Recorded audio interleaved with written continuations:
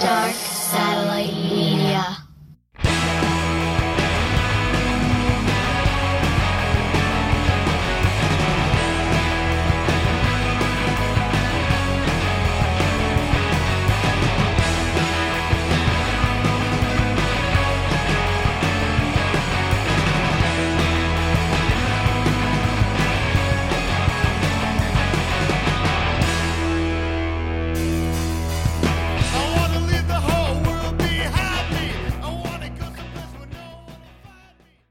Cool. Yeah, hit it. We rolling. Yo. Welcome to a very special October episode. Today I got my old friend Jake from I always refer to people, via bands on how we met.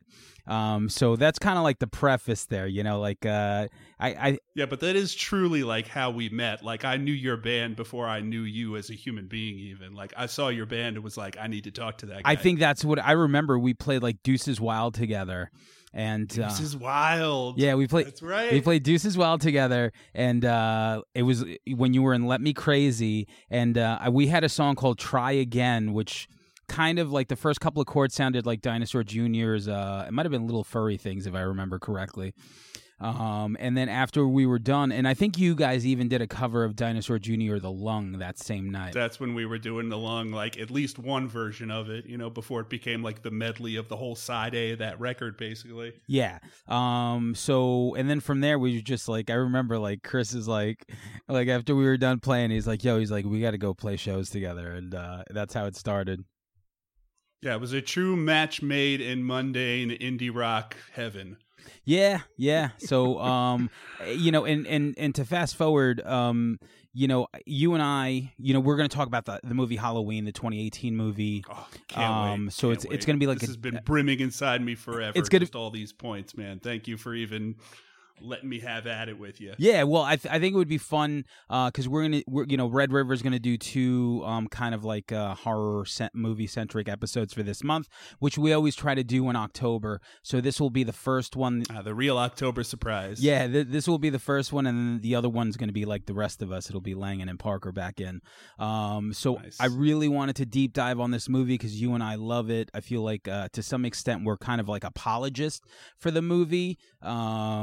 Which is even insane to say. Like, you look at the stats for the movie, it was a record-breaking in terms of, ticket sales. The reviews were generally good, but it was almost an anticipated reaction to believe that, like, the gatekeepers, the people who Myers has been, like, a part of their own personal movie canon for, like, as long as they've been watching movies, like, to get precious about it and really pick it apart and find what not to like. Whereas you and I feel like one of the things that we bonded over right away was how much like we want to like things. We're not looking for reasons to pick it apart. And yeah, this movie felt like it was just layered with things to like. I think you hit it on the head with you and I, because I feel like in the age of like social media, it's almost like you have nothing to say if you can't knock it. And you and I are like I'm looking to, like, you have to really fuck it up in order for me to just be like, it has to be it has to be Resurrection or Part 5 for me to just feel like this is terrible. Because to me, like, I went in as a fan. I mean, I was just sitting there and I'm like, holy shit, 2018 is here. We're going to get this Halloween. And especially coming off of Resurrection and the two, which I watched last night, by the way, not to interrupt, but we can talk about it now. Yeah, let's do it. So okay, your first time watching Resurrection, which not only not only is it the worst Halloween movie in the whole franchise, but it might be the worst horror movie sequel that I could think of. I mean, I can't believe we had such a synchronous thought. Like, I was halfway through the movie and I'm like thinking of all the big slasher franchises and I'm like, yo man, like this is inching closer and closer to being worse than fucking Jason 5. Like, this is the worst slasher franchise movie. Like, I couldn't have even put it together that way. Like, there must have been so much like extra text in Busta Rhymes' contract where it's like, all right, Busta gets to karate kick the shit out of Michael. He gets to trash talk here, here, and here. And dude is just, he's no DMX. He's a piss poor actor. Holy shit, man. Like just. But it has such an ambitious beginning, don't you think? Like, I don't know how long it's been since you saw it. No, like, I remember. I felt like that was strong. It was a great beginning. You know, like you see Laurie, you know, like it was in her. Listen, I guess from picking up from 7, like it was so ridiculous, like how they he switched masks. But you know, I was willing to forgive it. You know, she dies. It was pretty dramatic. Then the one of the other mental patients is like going through like all like the serial killers. You know, he's doing the expo dump. Yeah, it's like gearing up, and you're like cool. And then you know, it was like the beginning of like the internet kind of, and like reality, and they were trying to like mix it all together. And on top of that, it's Rick Rosenthal coming back after doing Halloween 2, which I love. Yeah, I wouldn't have even known that if you told. If you didn't tell me, I would have never guessed that those two movies had any lineage other than Michael Myers. And you know what probably the worst part about it was, aside from like that fucking Busta Rhymes thing, the mask. The mask was so fucking bad. Like it. Yo, his name should have been fucking Michael Rosenstein, because that was a fucking Jufro like I have never seen. Like, come on. Like the face was detailed. Like I like how they took the H2O mask, which, you know, spoiler alert, I rented H2O and Resurrection, watched them back to back. Okay. And it's like as if they took the Halloween H2O mask and like the face had some shading. Like it had some like of that, like, I don't know, that like deep blue kind of contouring that was missing from like the last several movies, you know, so it did have that kind of creepy look to it. But then you just look up and it's like, dude, like what are you accomplishing with that head of hair, man? Yeah, like what? How is everybody not laughing at you before you stab them? What is this? Well, I thought the fucking choice to not only kill Laurie, like what balls you have to be like the eighth or ninth movie in a franchise and kill your heroine. She like wanted that. out. She said okay. She like, so after 7, she's like 7's the last one. So when she did H2O, she's like, I'll come back, but this is the last one.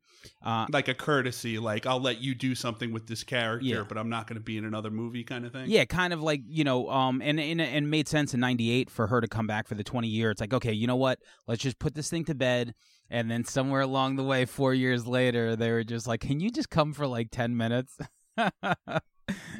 Can you just like hold this Raggedy Ann doll full of pills and then let us kill you? Yeah, you'll be here 10 minutes tops. No worries. yeah, right. But, like you get catering, you show up for an hour and you'll be done for the day. But I didn't hate the mask switching, because at the end of H2O, like that was such a. I mean, it'll probably come up later. You know, that it's really like the spiritual sister to the Halloween that we're going to be tackling today.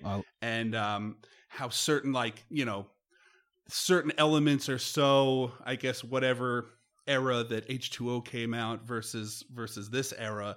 And Michael, like, reaching out for her when he's trapped between the van and the tree. I'm like, this doesn't feel right. This feels like that's, like, not something Michael would do. And the rest of that H2O ending was so satisfying. But then watching Resurrection right afterwards, it's as if that created like a pathway to accept that plot point right away in the beginning. And I'm like, oh, so that's why Michael looked like a giant wuss when he was just like, come help me, you know, because it wasn't him. And I was pretty accepting of that. I kind of liked it, to be quite honest. Yeah, so, you know, we'll get into 7 because I have some feelings on 7, and I feel like that is like the closest thing to what we're about to discuss. But yeah, so, you know, I wanted to jump in with that first question. You know, like, were you excited when this was announced and who was attached to it? I could not have been more hyped for this. Like, I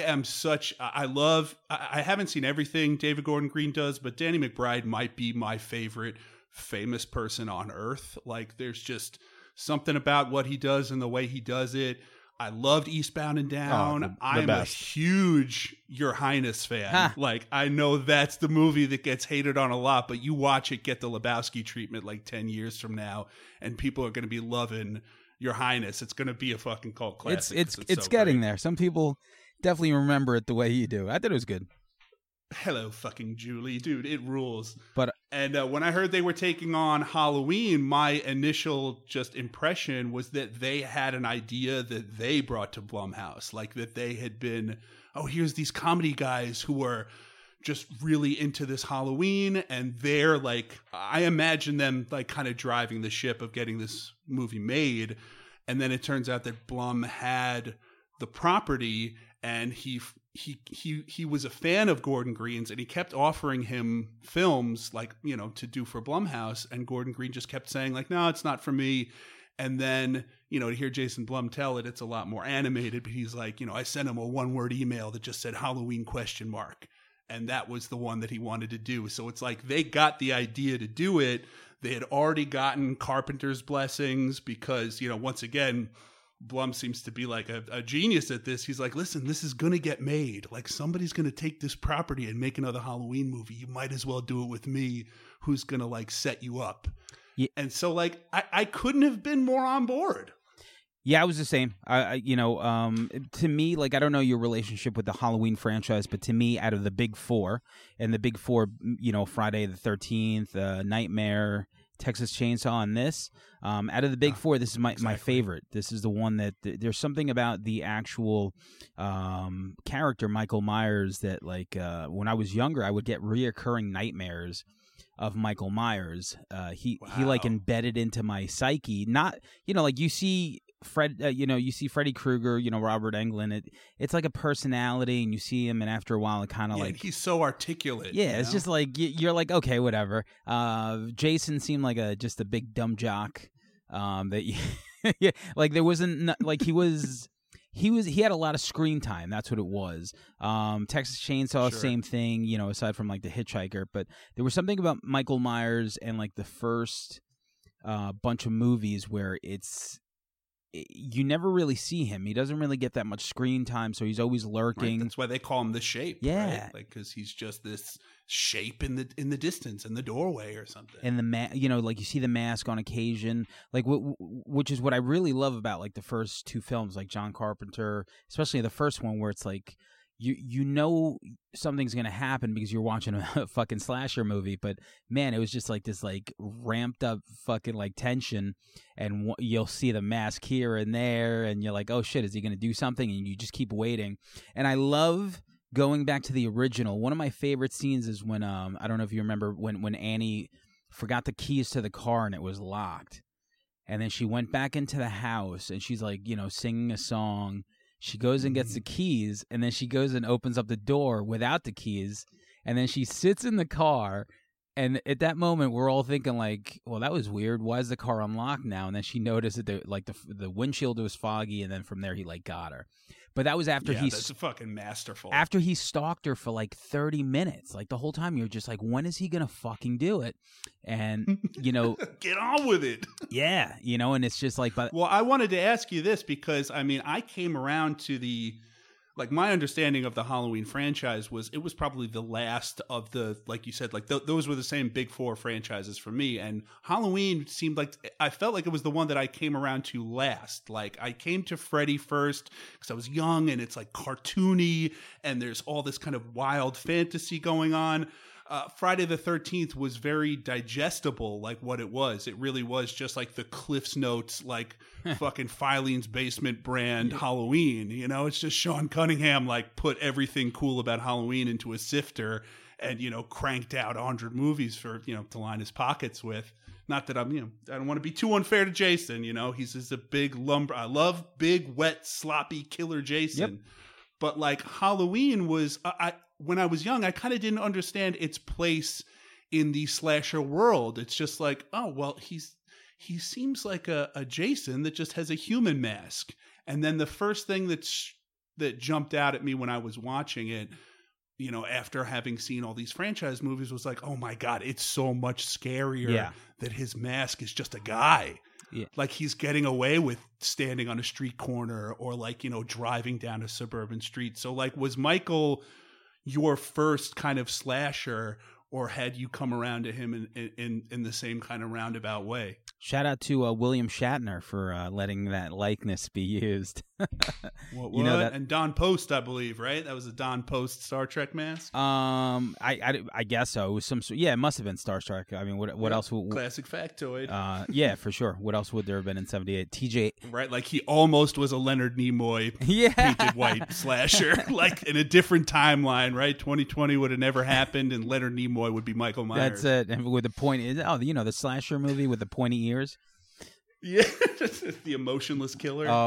But like, was Michael like your dude? Like, yeah, you know, as man. far as like your slasher archetype? Yeah. So for me, it was like all the other movies were fun and all like the one-offs, like Prowler and like, you know, the slasher subgenre was my favorite. But there was something always like more appealing to me about a guy who was a fucking human being who escapes from a mental institution, and he's just killing people with no real rhyme or reason. And of course they gave him that reason in part 2. You know, he was like trying to kill his like sister or stepsister, whatever. Yeah, which we can yeah, you know, let's, if you want to turn this into a fight podcast, like we could start talking about Halloween too. Oh no, so what they did with this movie is that they got rid of all like the folklore that they threw in for part 2.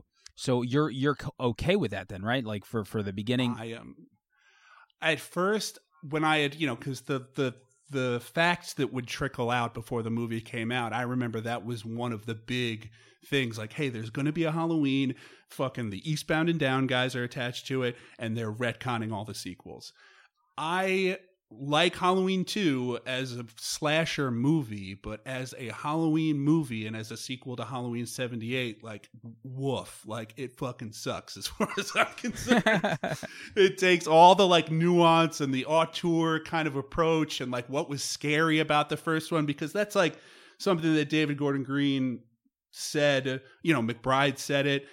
You know, they articulated what I was thinking when I saw the movie, was like, you're right, it's so much less scary that he's going after his sister, because if you're not in between him and his sister, you could be fine, you know? Yeah, as long as you're not, you know, having sex or smoking a joint, yeah, like, you probably won't get killed because he's not after you. Whereas in the first movie, I mean, dude, that like, you just didn't know who was on the fucking chopping block. It was like, that was what was scary about it. This is the suburbs. It could happen to anyone. It could be anybody else.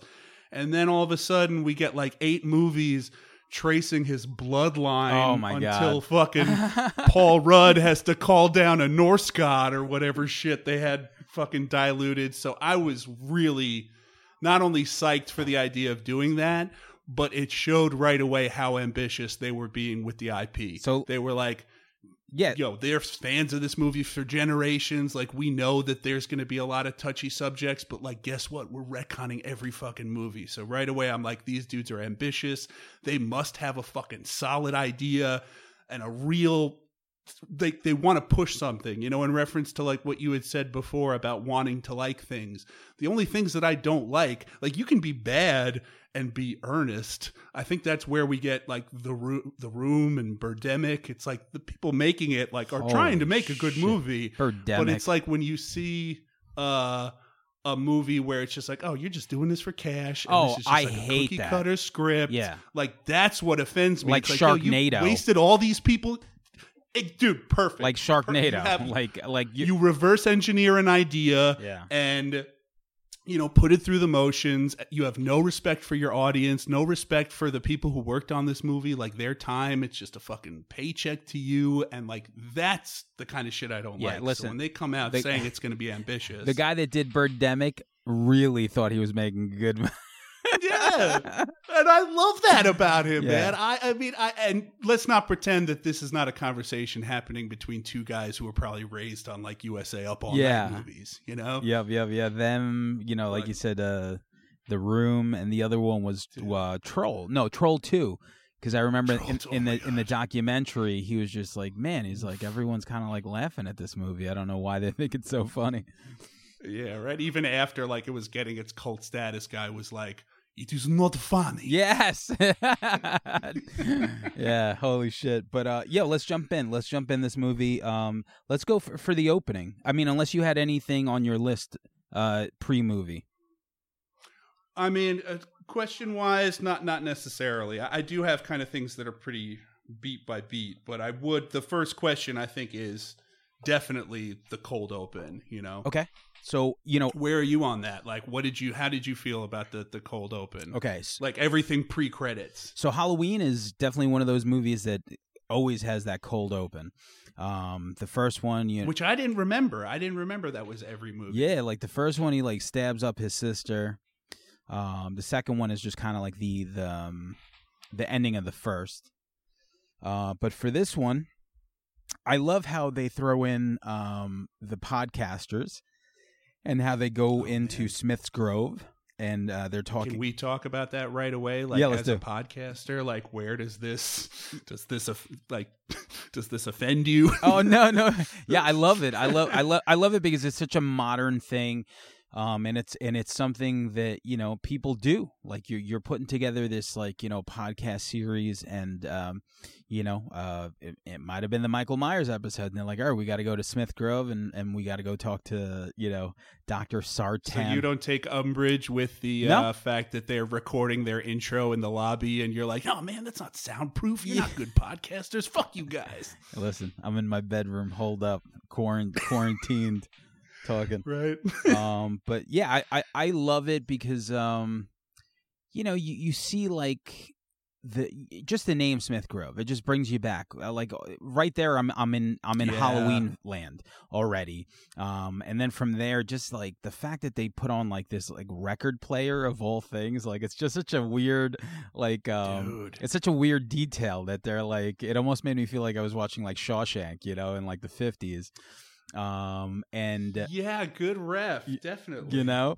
So I remember seeing that montage and being like, it stands out. I mean, granted, we're talking after each of us have viewed this movie like a number of times over a number of years, but I'm watching that montage and going like, oh, this is settling us in as patients of Smith's Grove, or like visitors to Smith's Grove. You see people, freakazoids, wobbling back and forth down the hallways. You hear like hushed conversations between doctors talking to catatonic patients, and it really drives home this idea of like, these people are treated as if they're beyond help, and many of them likely are. So this is just a place where like they're going to put on records and sedate them and feed them and let them eke out their existence that way, and it just settles the mood in so quick. Like one of my best notes, like I'm patting myself on the back for it. One of my most standout notes rather is that like it's evident right away what an asset David Gordon Green's eye for direction and photography does for this movie and for this mythology. Immediately. Whew. Like immediately. How he's got like he's got, there's so much suspension of disbelief that you have to do, which I feel like when you hear contrarians picking apart the movie, suddenly it's always like, well, would he really do that? It's like, none of this would really happen. None of this. This is a movie. Yeah, none of like, this. Enjoy yourself. Yeah. Like this is a story. And this one is especially telling there's a lot of layers to this fucking story. So like he's pulling this mask out and all you see is Michael twitch, like a tiny little twitch, but then the camera starts circling all the other patients as they're getting louder and louder, and then it cuts to this zoom that's coming from overhead on top of Michael. So it's like you are being thrown around in all these different directions on top of what is a literal chessboard of crazy psychopaths. It was so effective when it's just like, say something. And then the opening comes in. It's like, oh, he's begging us to say something. This is what we're going to say for the next hour and a half. This is what we're going to say about Halloween, about Michael Myers, about all of our ideas for this. It was just like, it's such a hit the ground running kind of moment that like it was so perfect. And what I love about it too is like it started off, now that I could look at it in retrospect, but like Sartan with like the foreshadowing being like, Loomis was the only one who saw him in the wild. This guy has not, he's not the person in here that he was out there. And from there you kind of just feel him like salivating, just wanting to see him out in the open. That's why the fact that he even says the wild. Yeah, it's the like, wild. Oh, so you're like a Richard Attenborough for serial killers, huh? Yeah, guy? for sure, right? Because that's why he like let these people go in. He wanted them to like. It's like he wanted them to antagonize him enough to have this reaction to where he could just be like, yeah, he's like just fucking pull this out. Because the girl looks back at him when the main podcaster was like pulling out the mask, and like Sartan was just like, yeah, let him just keep going. That he borrowed from his friend, because that's what happened. Yeah, it's like right away, like, all right, I shouldn't pick shit apart. They're just letting me know right away. But so then goes in to the credits, and you're back. You're back in Haddonfield, and it's fucking great. I mean, the pumpkin was a little weird. I don't know what was up with that. It was like, I thought it was a fun choice. It was weird that it wasn't like some like 9 Inch Nails video, like rewind of a rotting pumpkin, and yet it looked like you're inflating a fucking beach ball. That's what it was. That's what it was. Yeah, that's what it was that like threw me off. This is not how a pumpkin disintegrates. Like, what is up? And then from there, we jump into the movie. So what do you have on your list over there? Where do we go to? What I don't know what scene the movie opens on. Like, my first note after, the talking about the cold open is how we go from Smith's Grove to this familiar kind of, credit scene with the pumpkin and the Carpenter font, and it's like perfectly stated, like, we're inhabiting Haddonfield, like, kind of right away. Yeah, because I think it went to the kids after, like, they were talking about right, weren't they like Laurie's granddaughter? My first note is about, and maybe we can just start with this scene, is that is when the podcasters are going to meet Laurie. Okay, yeah. Like, they, we've seen them go to the sanitarium, yep. Seen how they address Michael, seen what it takes for them to get through to Michael. Like, they have to go through the lobby, they have to go through the doctor, they have to go through all these movements, but yet they say, like, Sartain says, Michael was aware, he watched you come in, so we know that about him. And then we see the many walls it takes to get the podcasters face to face with Laurie, and yet how she's just standing there and watching them come in. Like, it's immediately setting up the dyad of, like, this is 40 years removed. This is where the two of them are, and the rest of the movie is going to be us bringing them together. Yeah. And how, like, the podcaster, the guy, I forget the names of the podcasters. Yeah, me too. Once again, they're recording their ADR in their car, which is like, come on, guys. And podcasters, you got $3,000 to pay somebody? Like, I don't think that's how the podcast economy works. Nah. I could tell you now. Yeah, right? Like, you gave me the Red River Podcast corporate card, and, like, I took it easy, but, you only get this chance once in your life. But the dude podcaster, when they're trying to get into Laurie's house, he's like, we've traveled a long way, after we've seen him needling Michael and, like, say something. And it takes the female podcaster to say, like, just give her the money and we'll go in. Absolutely. It's like her acknowledgement of her silent acknowledgement, more specifically, of Laurie's trauma as another woman versus a man who's, like, forcing his will. I came a long way. I flashed this mask to this guy. Sets up what really is the best thing about the movie to me, like the cosmic slop of the metaphor and subtext.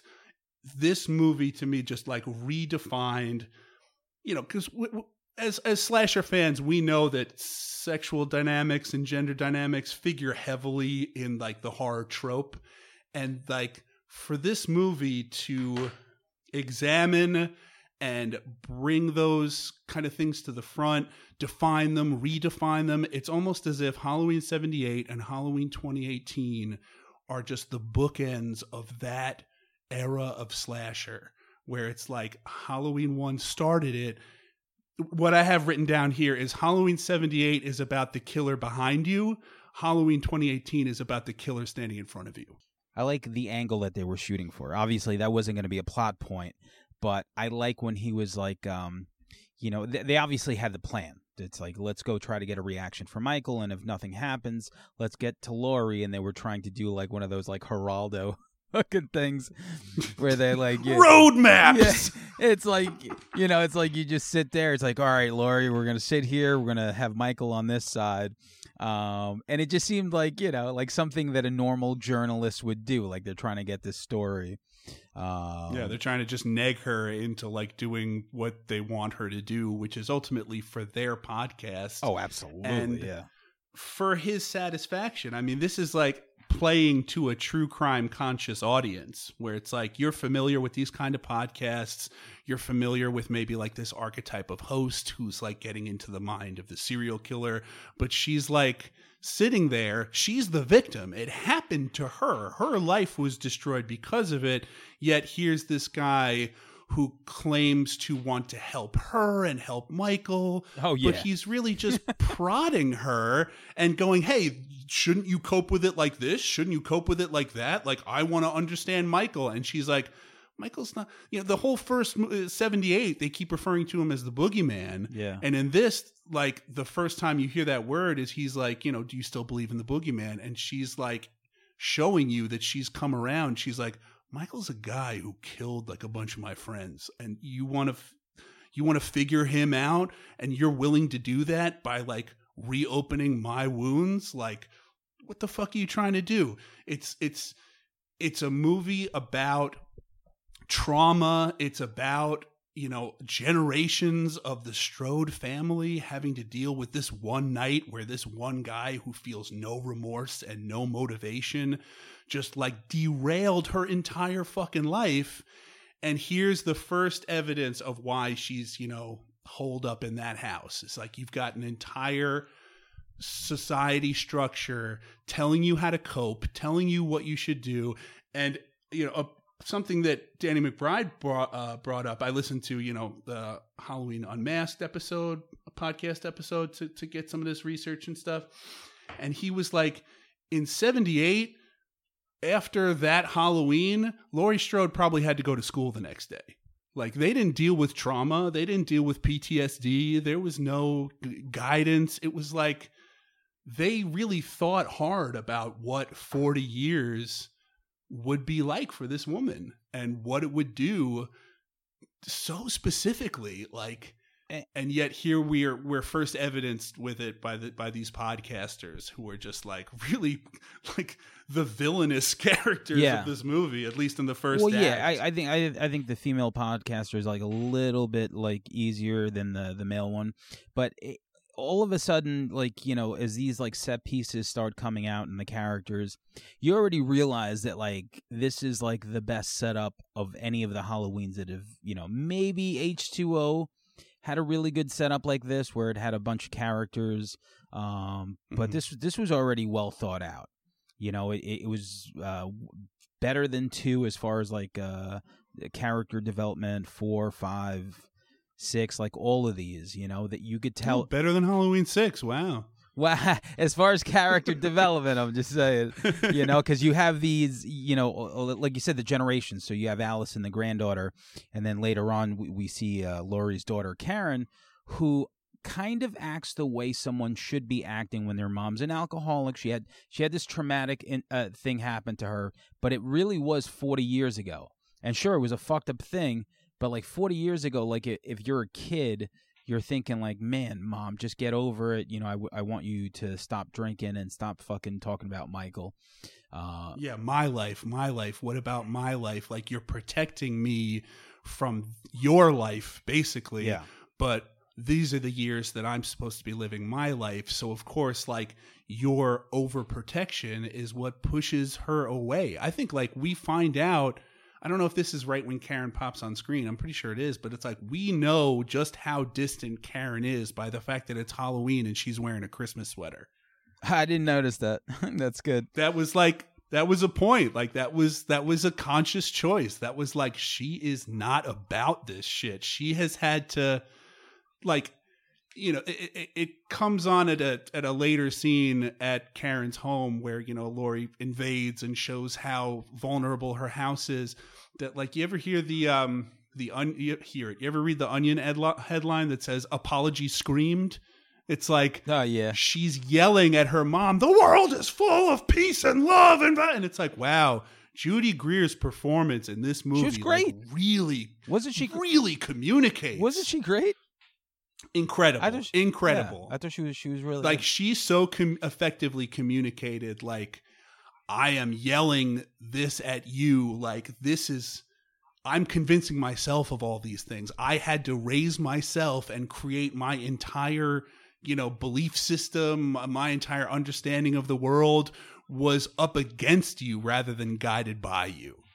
It's so effective. And, you know, one of my questions that I have is basically who, like, in the whole movie, do I think was the actual best actor? And I picked Judy Greer. I think she did the best job. Like, if someone was going to get an Oscar for this performance or this movie, I think she definitely did the best job out of all of them. I agree totally. I mean, my favorite, I was, you know, I didn't want to say it because it's like the obvious pick, but it's like, I do think what Jamie Lee Curtis does with Laurie Strode in this movie is just fucking remarkable. But Karen's performance is Laurie's performance relied very heavily on whoever played Karen being, like, really tuned in, and like, it might not have been the same way the other way around. Like, Jamie Lee Curtis needed Judy Greer to do that good of a job.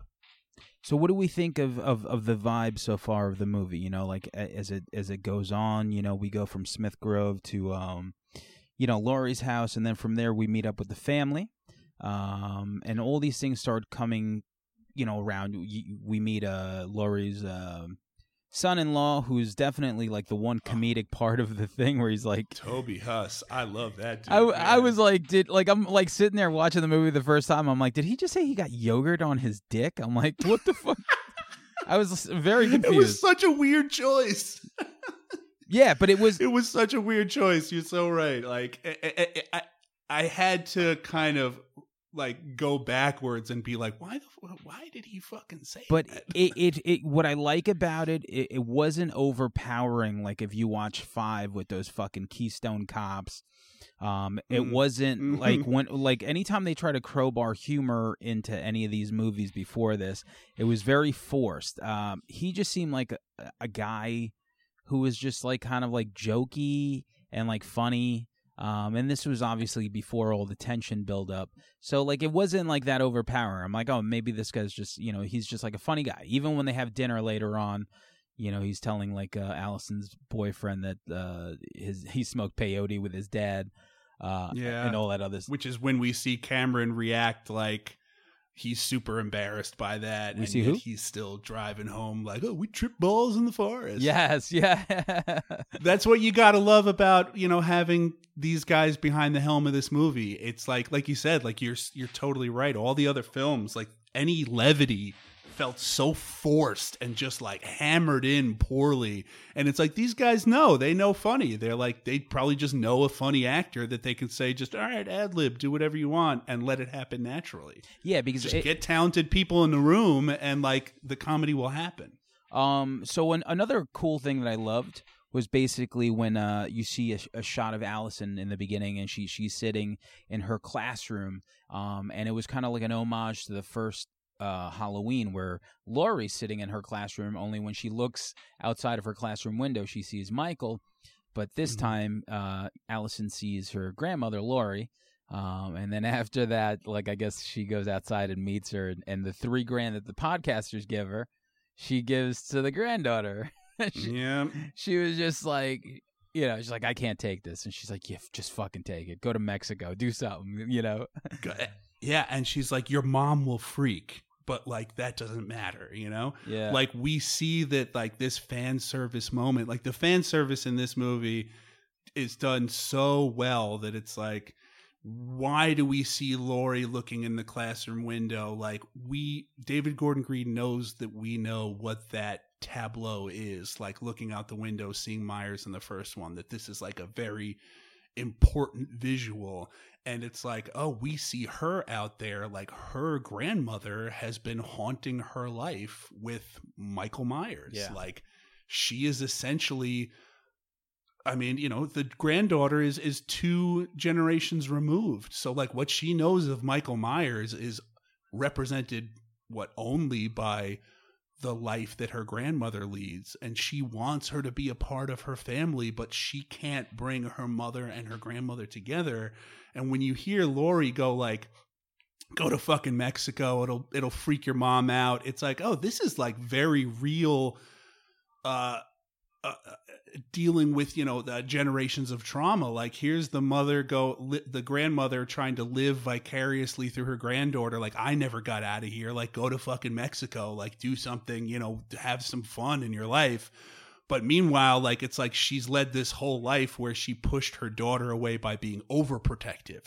So here she is trying to right the scales or whatever by telling her granddaughter to do this. But there's also this kind of like insidious triggering where she's like, your mom will freak. It's like, oh, if I give this money to the granddaughter and say, take it to Mexico, like my daughter's going to have to call me to bitch at me. Yeah. You know, like she can't ignore this, you know? Yeah, that's And great. it's like they've just been communicating through how they deal with these horrible events and the horrible fallout. And that's like just this sad thread that weaves these people together who, for whatever reason, stayed in that fucking town. Also, the teacher's voice. I don't know if you know who the teacher's voice was in the classroom. I do, but I'll let you say it because it's fun. Yeah, I know who it is, Okay. but I won't. You know, Yeah. I want to give you the thrill of saying. Okay, cool. Yeah, so PJ Souls, you know, once again, you're talking about, you know, fan service, you know, little things like that. You know, you throw it in, and it's not over. You know, you're not being hit over the head with it. Like, you really have to like do your homework and be like, oh shit, that's so cool that she's on there. Yeah, just like the reference. and it's always with a purpose. You know, it's never just like fan service for the sake of it. Yeah, you know, yeah. like they put it in there for a reason. And you know, PJ Souls, man, one of the top 5 ladies of the 80s. Yeah. Like legend. Yeah. So it's cool she got in there, you know. Yeah. But then so moving on. Well, I have a question for you, if you don't mind me throwing in like a fun one in the beginning. Oh yeah, go ahead. I was wondering, you know, because like when I heard that Danny McBride was going to be writing a Halloween movie, I thought like, there's no way he's not putting himself in this movie in like some kind of role. Oh. And I wonder if you thought that there was a place for Danny McBride in this movie, like if there was like a character that you thought like he would, I don't think so. his particular place could fit in well. No. Maybe after I saw Arizona, I would have said, yeah. But that was a dark comedy. You know, I'm glad he didn't, because I feel like it really would have taken me out of it. Like, I really do. Like, I just... Like, maybe with makeup on or something, like when Wes Craven was like... you know, when Wes Craven was like the janitor dressed up as Freddy in Scream, where you're just like, oh, that's weird. I'm like, oh shit, that's Wes. Oh, so like a cameo. Yeah, type thing. like a cameo type thing where you just like, but it just, yeah, I'm glad they didn't. You know, I mean, who knows what's gonna happen with Kills and Halloween Ends? Maybe they'll be in there. But I'm kind of Halloween Kills. That teaser is like the only teaser that has ever affected me that hard. Like, what a perfect thing to put out. That was great for sure. Yeah. But yeah, so moving along, you know, you meet up with Allison's boyfriend, his really annoying fucking friend, who's definitely my least favorite character of the whole movie. Ugh. Right? Oh yeah.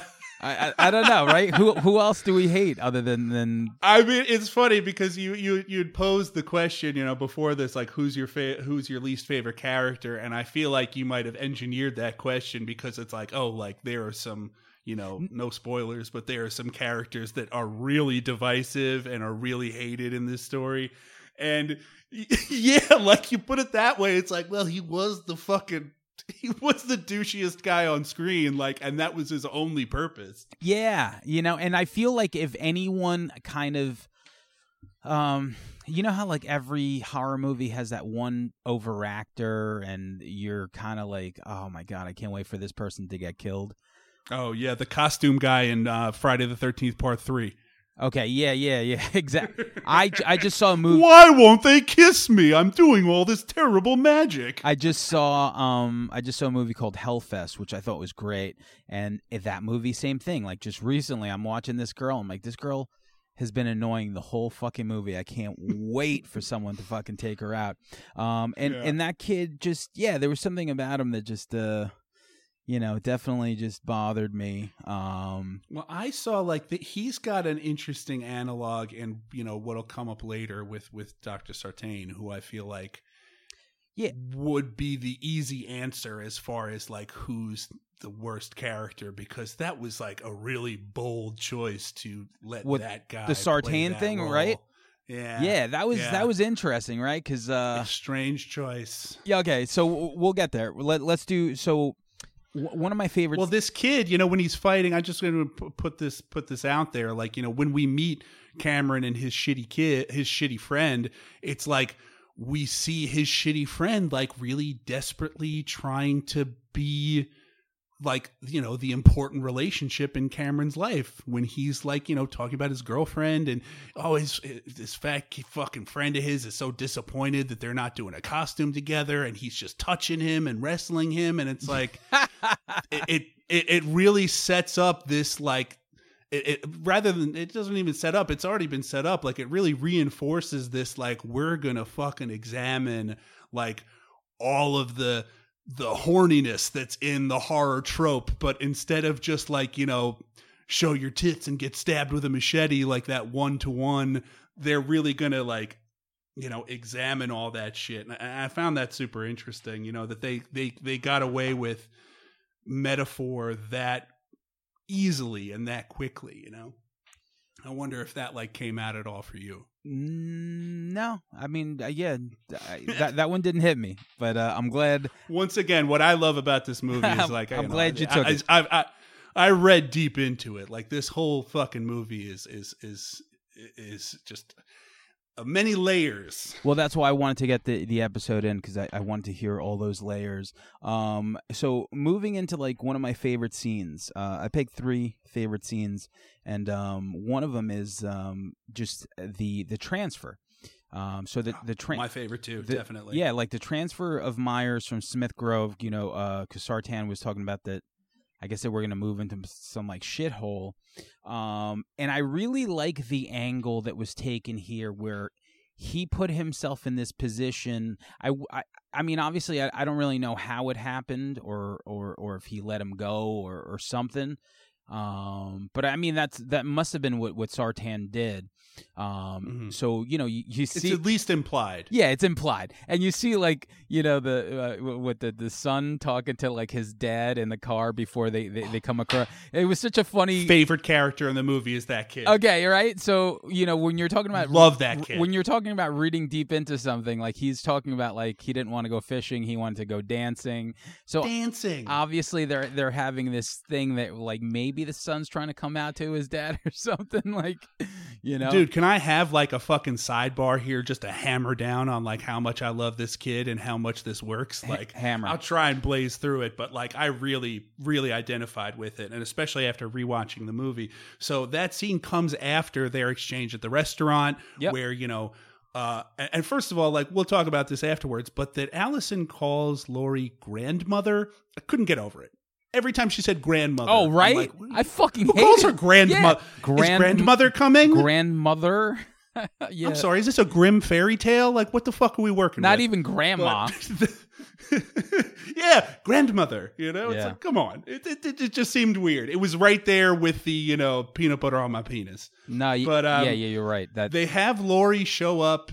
They have this intensely powerful transfer scene where, like, you're hearing tape of Loomis talk about Michael. You're seeing the podcasters exchanging information with each other. You see Laurie sitting outside, like trying to handle it. Like, so much of this movie is about control in the face of trauma. Like, Laurie has been trying to control everything that happens, but when she sees the bus that Michael's on, man, she crumbles. She crumbles right away. And she goes to seek solace in her family, which is like. But before we get there, remember, like, a cool scene was like the image of Michael, obviously in our mind coming up to the car. I thought that was pretty fucking heavy too. Oh yeah, right. Like you totally, see, like totally, like driving away. But go ahead. Which is kind of like a throwback to H2O. I realized, because they did a lot of that in H2O, where like Michael appeared. In like a shadow or a reflection, and he wasn't really there. But like, so they follow this up. She seeks solace with her family. She goes to meet them at the restaurant. They have this huge exchange. We saw what control Laurie wanted to exert over Michael and how it broke her down. So she goes to her family and her daughters right away with the harsh judgments, and like she's telling her how to act and how to sit and how to do this. And then even when they're through that, Karen says, "Oh, can we just press the reset button?" Which is like a classic gaslighting thing to say, where it's like, not only do I want to tell you how to act and how to deal, but I also want to tell you when it's time to stop talking about that and focus on something else. Like, this is Karen trying to do her control. And then we hear from Karen. She's telling Allison about her childhood. She's saying what she had to deal with, how she had to grow up, beat by beat, as if we're meant to believe that that's the first time that's happening. And we see just like, oh, they've had an entire lifetime of this fraught relationship, of this inability to communicate, and Karen has had to push so hard to get through it. And then we come to this scene where this little kid is talking to his fucking stereotypical bumpkin dad, and he is so mature and so effectively just goes, "Hey dad, like, I really love you and I love spending time with you, but I gotta make time for dance." And it's like, wow, he just did what Karen wanted to do over the last 40 years and did it in 30 seconds. That's a heavy thing right there. Yeah, for sure. He said, did he not say it so well? Like, did you not hear that kid and go, man, I have never heard somebody speak that succinctly before in my life? I was thinking of the age difference. I'm like, that's not your grandpa? You look like so much older, right? And yeah. But you're right. That's a good angle. And then what I love about that too is total homage, I feel, to Halloween 1, when you see the escape patients all kind of like walking in their white t-shirts, and you're like, holy shit.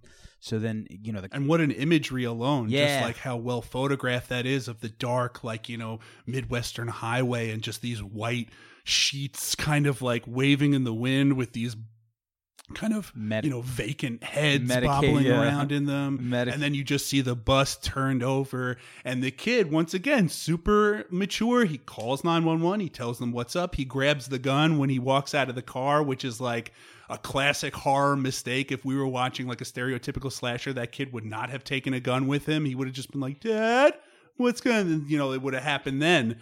But he winds up shooting a doctor by accident, screams "fuck." Like, that's how a kid would fucking react. Yeah. But as he gets more and more afraid, he stops yelling "dad," and he just yells "daddy." And it's like you see him, all that maturity that is literally the only thing we know about this character, just disappear, because this whole movie is like what fear does to people.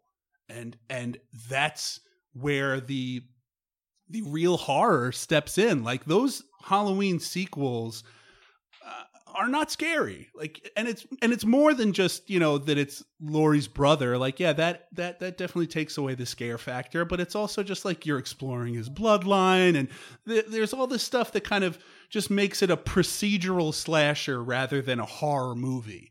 And in this one, you can hear, David Gordon Green when he talks about it. He's like, this is a fun little fact, right? So Carpenter, a big inspiration for Halloween for him was what he saw as a kid, seeing like scenes from the civil rights movement, seeing like all the, atrocities happening to protesters and stuff like that. And this movie, there's, Halloween 78 drew a lot from that, as far as like making the horror real and bringing it home. David Gordon Green was in 10th grade in the high school that Pearl Jam's Jeremy was written about. Oh, wow. So, like, the Jeremy who killed himself was David Gordon Green's classmate. That's and crazy. that was like the predecessor to the school shooting movement. Yeah. So, I mean, I hate to call it a movement, but it's unfortunate that it's just become like a part of living in fucking America. Valid. So there's this very real world, very driven home horror that they are like adept, like, you know, Carpenter went to a psych ward to do research for his Michael Myers. David Gordon Green went to death row, and he's like, it's a great quote. I wish I knew it verbatim, but he's like, death row is not filled with giant monsters screaming at you. It's little guys in glasses who are studying you, and that's way creepier. Yeah.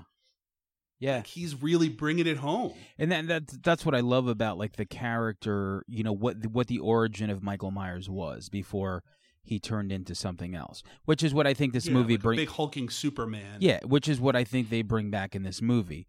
That's why I like the brutality of him actually killing that kid. Holy shit, dude! That's in my notes right here. Killing that kid is insanely brutal. Listen, I gauge a movie by how far they're willing to go, and I'll never forget. Like, remember the movie God Bless America, Bobcat Goldthwait? Yeah, this is probably the moment when I turn that movie off. I think I know exactly what you're talking about. Right? So they throw the baby up in the air, and I was like, holy shit. I'm like, you just shotgunned the baby in the air. I'm like, that's fucking, like, you really, like, you're going for it. And they drag it out like the kid is slowly walking around. He encounters the cop. He encounters the doctor in the overturned bus. He gets all the way back to the car. And then, like, Michael doesn't stab him. Michael just crushes his him, fucking head, and we watch him do it. It makes it real and frightening. It's like, you know, you watch slasher movies, they tell you, like, okay, this guy smokes a joint, he's going to get killed. These two people have sex, they're going to get killed. This is what the real fear of Halloween 78 was, and what's been missing from so many others is that, like, there's no rhyme or reason to it. It's just you are being victimized by an unstoppable force. And that's what's fucking terrifying. Yeah, and someone who they really made human again, you know, showing his scar, like, you know, a quick peek of it. I wanted to ask you about that, how you felt about that. Like, if you eye? were a fan of, like, if you were more like, if you wanted to see a Michael that was like that super strength Michael, like the Rob Zombie giant fucking Undertaker Michael, or if you like to see him with a paunch belly and you could see the knife wound in his neck from the knitting needle, like all that shit. I love all that. I love all that because it's still someone who, you know, it's like a realistic thing. It's like, okay, this fucking doctor's a lunatic, kind of.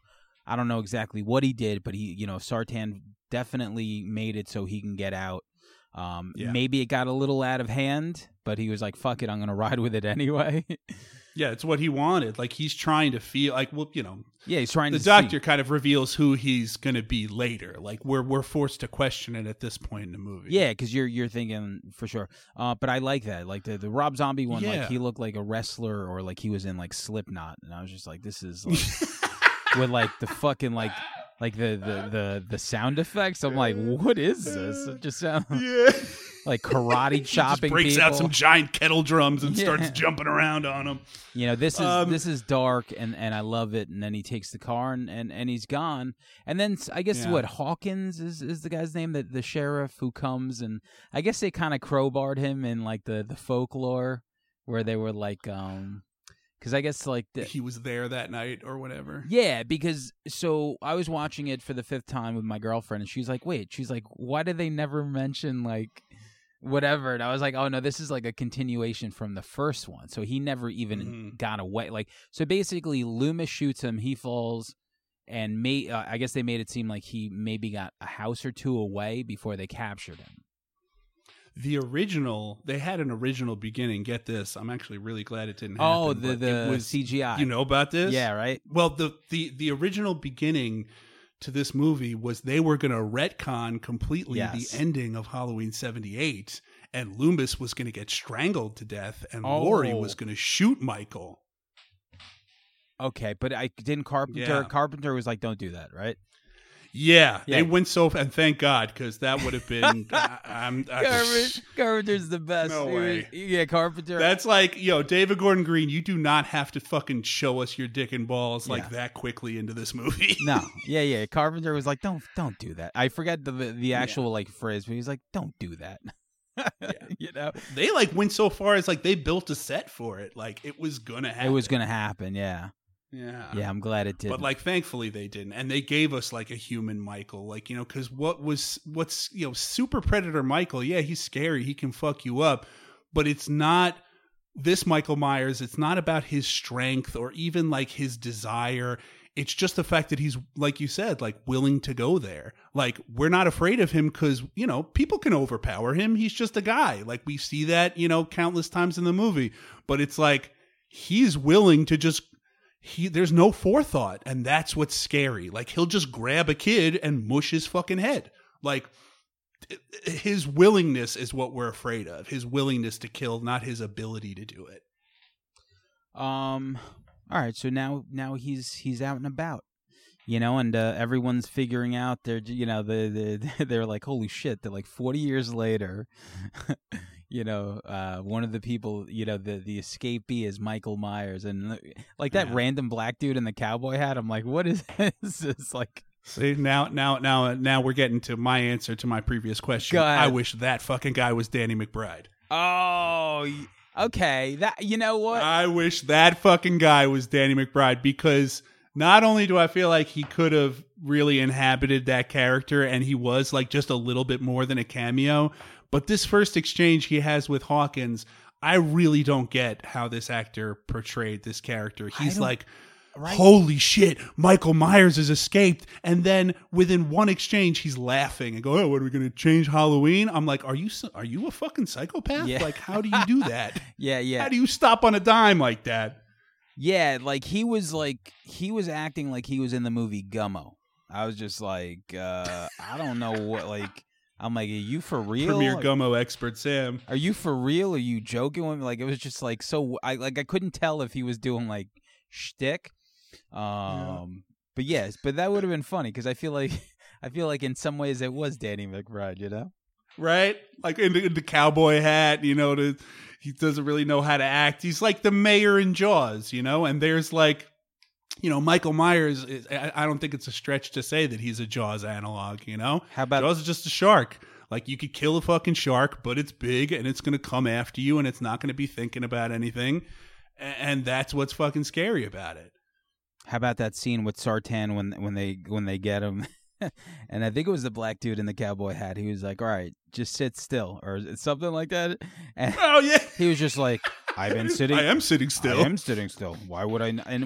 But who wrote that? Wasn't that like the weirdest thing? Like, was that like very weird? I'm like, is this like his Jackie Mason impersonation or something? Is this like the chicken soup fucking? Or whatever. Yeah, is this going to suddenly become like a two-hander odd couple comedy between these two clowns? Yeah, it was so weird. But all right. Yeah, very weird. So at this point, you're sitting in the movie theater, right? Like, yeah, we're probably at like the 40-minute mark. How are you feeling so far? So far, at this point in the movie, I definitely have more questions than answers. Like, okay, there's a lot of, once again, like I very quickly identified with a lot of the subtext that they were trying to bring out of this movie, that they were like, this is about Laurie's trauma. This is a Strode family drama thriller, not a Michael Myers horror slasher movie, and it's also like it's seeking to redefine the gender norms of not a franchise, but like an entire genre that relies very heavily on gender tropes and stereotypes and like, the occasional brutalization of women, but like this, idea of the final girl as well. So it's always been so confusing. And this is really setting up to like seeing what the strengths of Halloween 78 were, where none of the girls in that original movie were identified as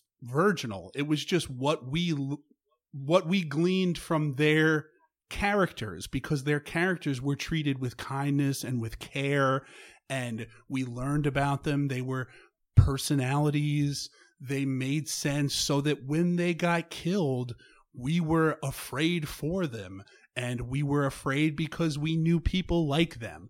And then after that, it just became, you know, it was more about the killer. We were learning about Michael's bloodline and his this and that. Like, we're trying to, it's like he's the protagonist of this movie, and the victims are just like so much fucking deli meat offered up for him to slice, so that, you know, the audience bloodlust can be satiated.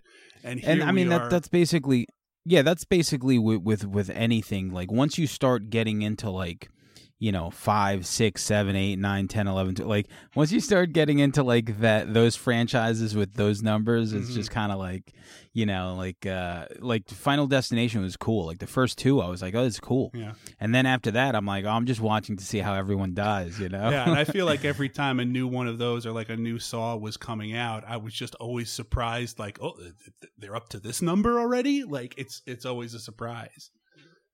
I got to tell you, I love Saw. There's something about every Halloween I was there, and somehow these guys that never came in, so it was never written to go that far, but every year before Halloween, like on Halloween, you know, whatever 12 months, they had to basically extend the story to see how long they could keep it. And I'm thinking, like, you guys definitely somehow managed to keep, you know, everyone employed for 8 years with all these stories. And there was the cottage industry. there was actually I think it was 4 and 5, if I remember correctly, that went on at the same time. And I thought that was a really cool twist. So at the end of 5, interesting things. Yeah, at the end of 5, like, you see that it crossed over, like, you see the end of 4 again, but like from a different angle. And I was like, that's pretty cool. Yeah, I've never seen that before. The Saw movies after the first one, right? I never saw any of the ones after that. And then, you know, I was a big fan of this last Watchmen miniseries on HBO, so much so that I was listening to the... I heard it's great. I loved it. I mean, it was aimed directly at me. But What about Love... Oh, go ahead. So they had a companion podcast where, you know, Damon Lindelof, who's, you know, we all know that this guy has created some, you know, divisive but, you know, very relatively important content, and for sure he's talking about Watchmen, which is like he you know, it's this prestige piece, like it's this very highbrow adaptation of this beloved IP. And on, I forget what episode and I forget what element of Watchmen he was talking about, but he's like, yeah, I basically applied and I do this in a lot of my work where I applied the Saw 2 scenario, and I'm like, okay, what the fuck road are we about to go down? And yeah, me too. Apparently in Saw 2, it's somebody, like a protagonist is trying to find somebody or save somebody who's been like kidnapped, is being held prisoner, and it turns out the whole time that they were in a box next to that protagonist. Yeah. And he's like, yeah, you know, now that you know that, you can pick through a lot of my most celebrated work and see that I'm just like dropping a Saw 2 in there. That's crazy. Yeah. That's fucking crazy. But it's like, these are these movies that rely very heavily on these devices. It's like a lot of times you get this out of Stephen King adaptations, where it's like you have this interesting thing that you want to accomplish, and the movie is just, or the story is just reverse engineering events to lead you to that, you know, eventuality. Moving along with the movie, I'm going to say the podcasters really found their demise quicker than I thought they were going to. I thought they were going to be a little bit more, part of the story until they get to the gas station. And I'm thinking, like, I think I kind of remember this from the trailer, and it played out. And that's another one of my favorite scenes. Like, there's...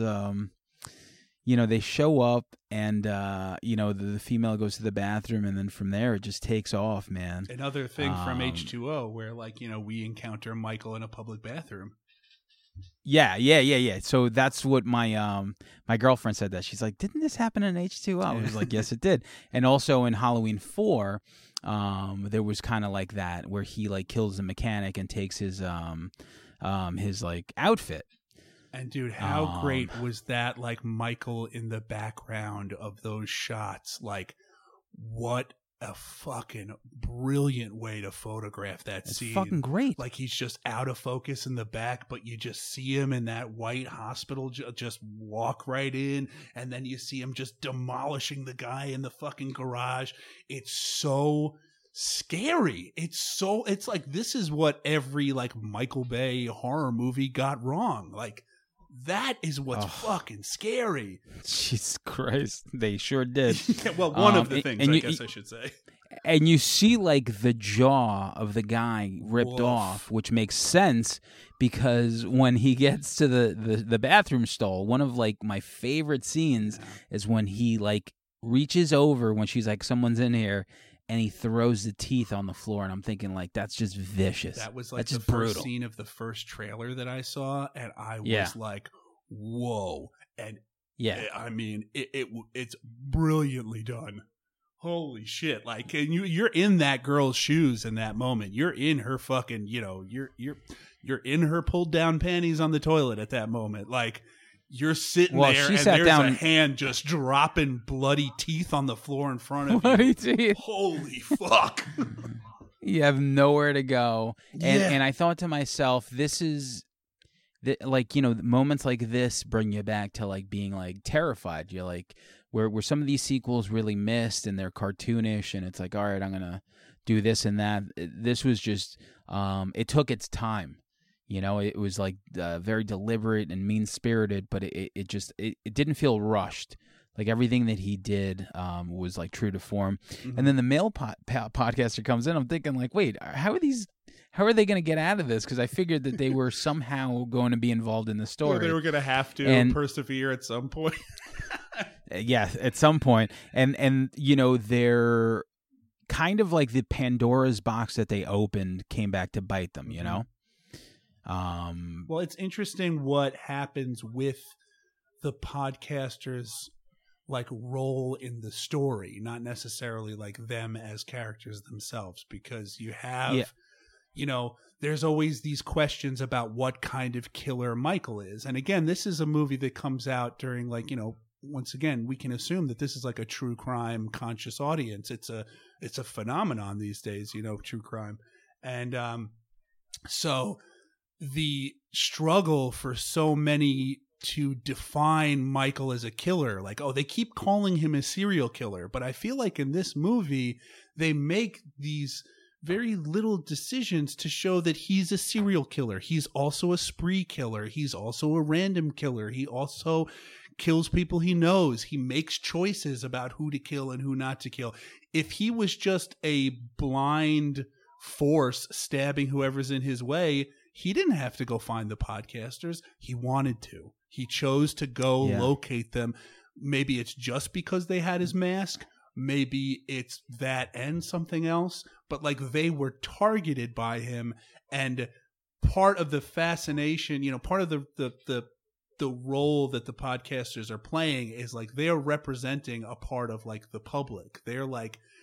They're sympathizing with the killer. They're using Laurie as a prop, like victim blaming, gaslighting, poking holes in a woman's narrative for like the trauma that she's had to endure, negging her about the after effects, like, you had failed marriages, drug problems. Like they might as well just be saying like, what were you wearing that night with Michael? Like you were asking for it, But yet they want to get inside Michael's head and they want to understand him. He's a puzzle that they want to figure out, And then he shows up and it's like, here's a handful of teeth. Hey guy, here's your face meeting the wall. That's the end of your fucking education. Yeah. And like, when you break it down like that, it's very satisfying, because they did bring up all that stuff, the drug addiction, like the failed marriages, all that stuff, and after watching it so many times, you're like, okay, this is the ball you started rolling, and you got involved, and this is what happens when you're trying to understand this ununderstandable violence when, you know, instead what you should be doing is focusing on like the victims and their narratives and what they have to say, and like that's where you can really get insight.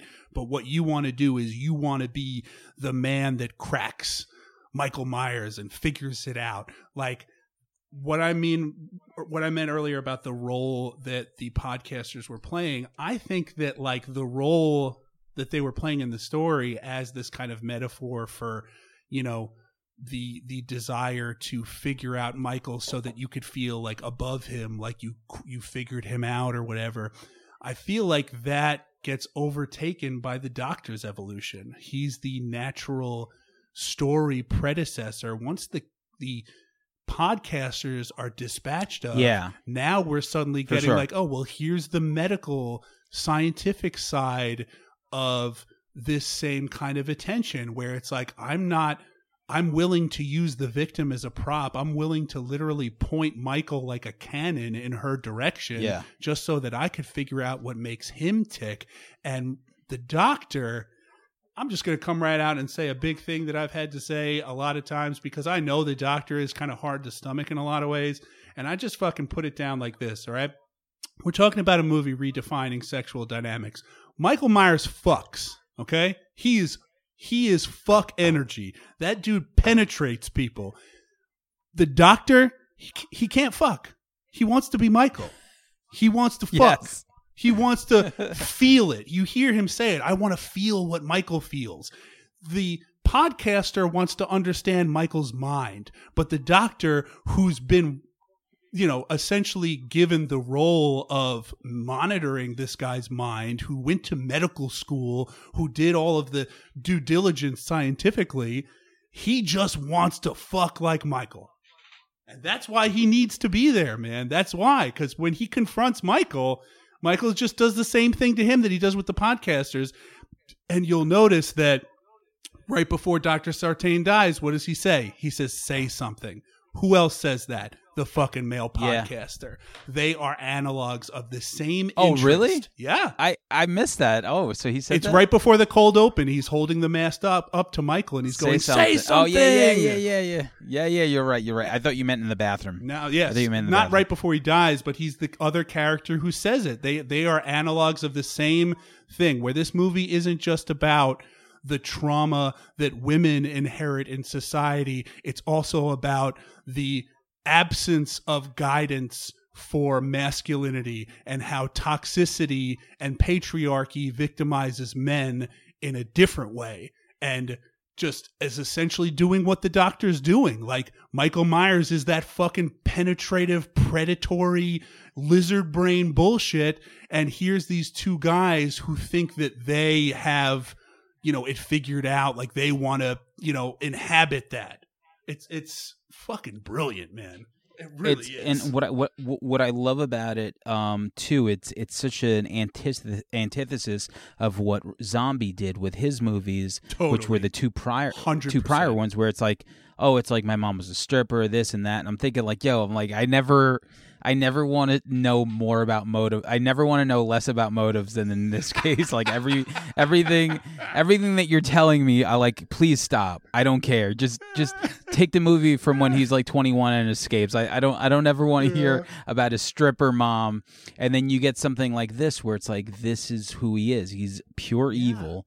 And that's why Loomis wanted to get rid of him, because no matter which way you think you're going to beat him mentally, or you're going to somewhat crack the code that is Michael Myers, you're not. Yeah, because there is no code. You're trying to understand it with this criteria that you've created, when in fact it's something beyond your understanding. It's like the same reason why people try to, create entire religions to try and justify what happens after you die, because you can't explain it. You don't know. There's no basis for it. Nothing in your human understanding could prepare you for this. And you're approaching it with that kind of limited focus. And that's what is ultimately your complete undoing. All right, so I want to talk about like a couple other things, just to wrap up here. Another favorite scene of mine is when he's let out into the streets. Like Okay. the tracking shot, like where he's just going from house to Yeah, house. the tracking shot is so fucking cool because you're like, okay, this is like it just follows him, and like it's Halloween, so he doesn't look out of place whatsoever. Yeah. You even you know, hear he that like goes- couple having that like argument about like, oh, did you leave your keys in the car? While he's just walking past them.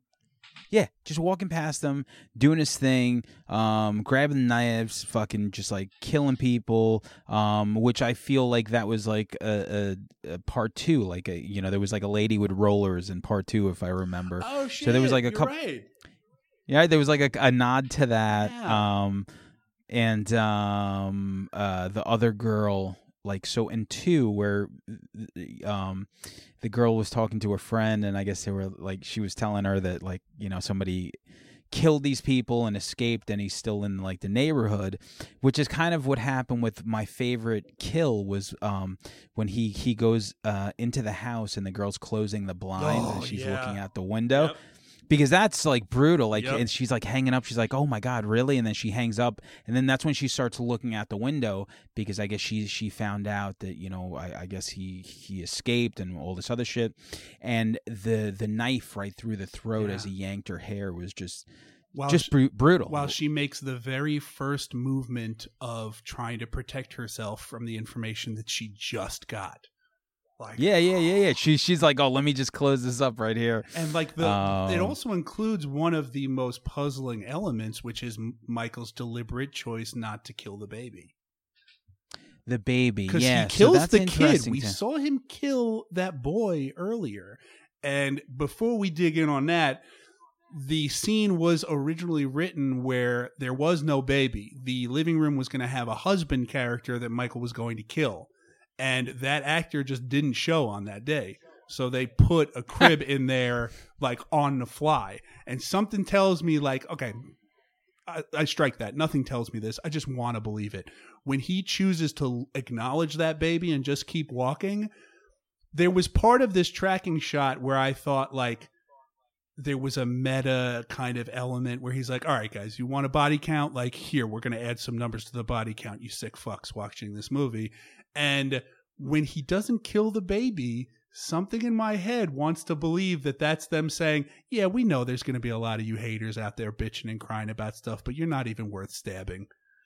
Yeah, because if he would have done it, I would have been like, all bets are off. Because, I mean, he did kill that kid, but the kid was just kind of maybe like a teenager. There was something about, like, maybe the only other thought I had was like, okay, well, maybe Michael remembers, like, maybe the moment when he killed Judith was indeed a turning point moment for him instead of a buildup. And, like, Michael remembers being an innocent baby, but he doesn't have a point of reference for being as old as that kid was. Yeah. But it's like, to know that it just happened on the fly was a great relief that I didn't have to continue trying to decipher why that choice was made. For sure. And I like the fact that the baby didn't even need to be there. Yeah. It was just this point in the movie where they were just like, let's throw this in here to make them feel like the audience feels something, and then have him just walk right by. Yeah, it just creates more questions. It's just them going like, all of you trying to understand why Michael's doing these things, all you franchise devotees who like followed every sequel trying to spell him out, you can't do it. Stop trying. Like, there's nothing to figure out. What do we think of the scene with the blonde babysitter and the little black kid that was kind of like the comic relief? I'm glad we're moving ahead to that. Okay, are we are we okay with him because he was still natural? I love Julian. I love that kid. Okay, yeah, he was funny. He was like he was fucking great. Yeah, he was like it wasn't too much, like it was just on that line. And the whole scene was great, man. Like he, like he's just like, I don't know what Alakavam is. Yeah. Like sitting there, and he was just Your like, kid's gonna come over and smoke some weed while I'm clipping my nasty ass toenails. Yeah, I'm thinking like of all things to make him do during the movie, it's like, all right, you sit here, you clip your toenails, and she's gonna be on the phone and watch Repo Man. They're watching Repo Man. Oh, I missed that. I didn't know that. Yeah, I love that. I love that. And he's like complaining about her letting him stay up. Like, you shouldn't be doing this. Oh, that's so great. I love that kid, not just for the comic relief, because I do realize like it's one of the hardest things I had to kind of figure out in this movie was his reaction to Michael popping out of the closet, where he's just like, oh shit. I'm like,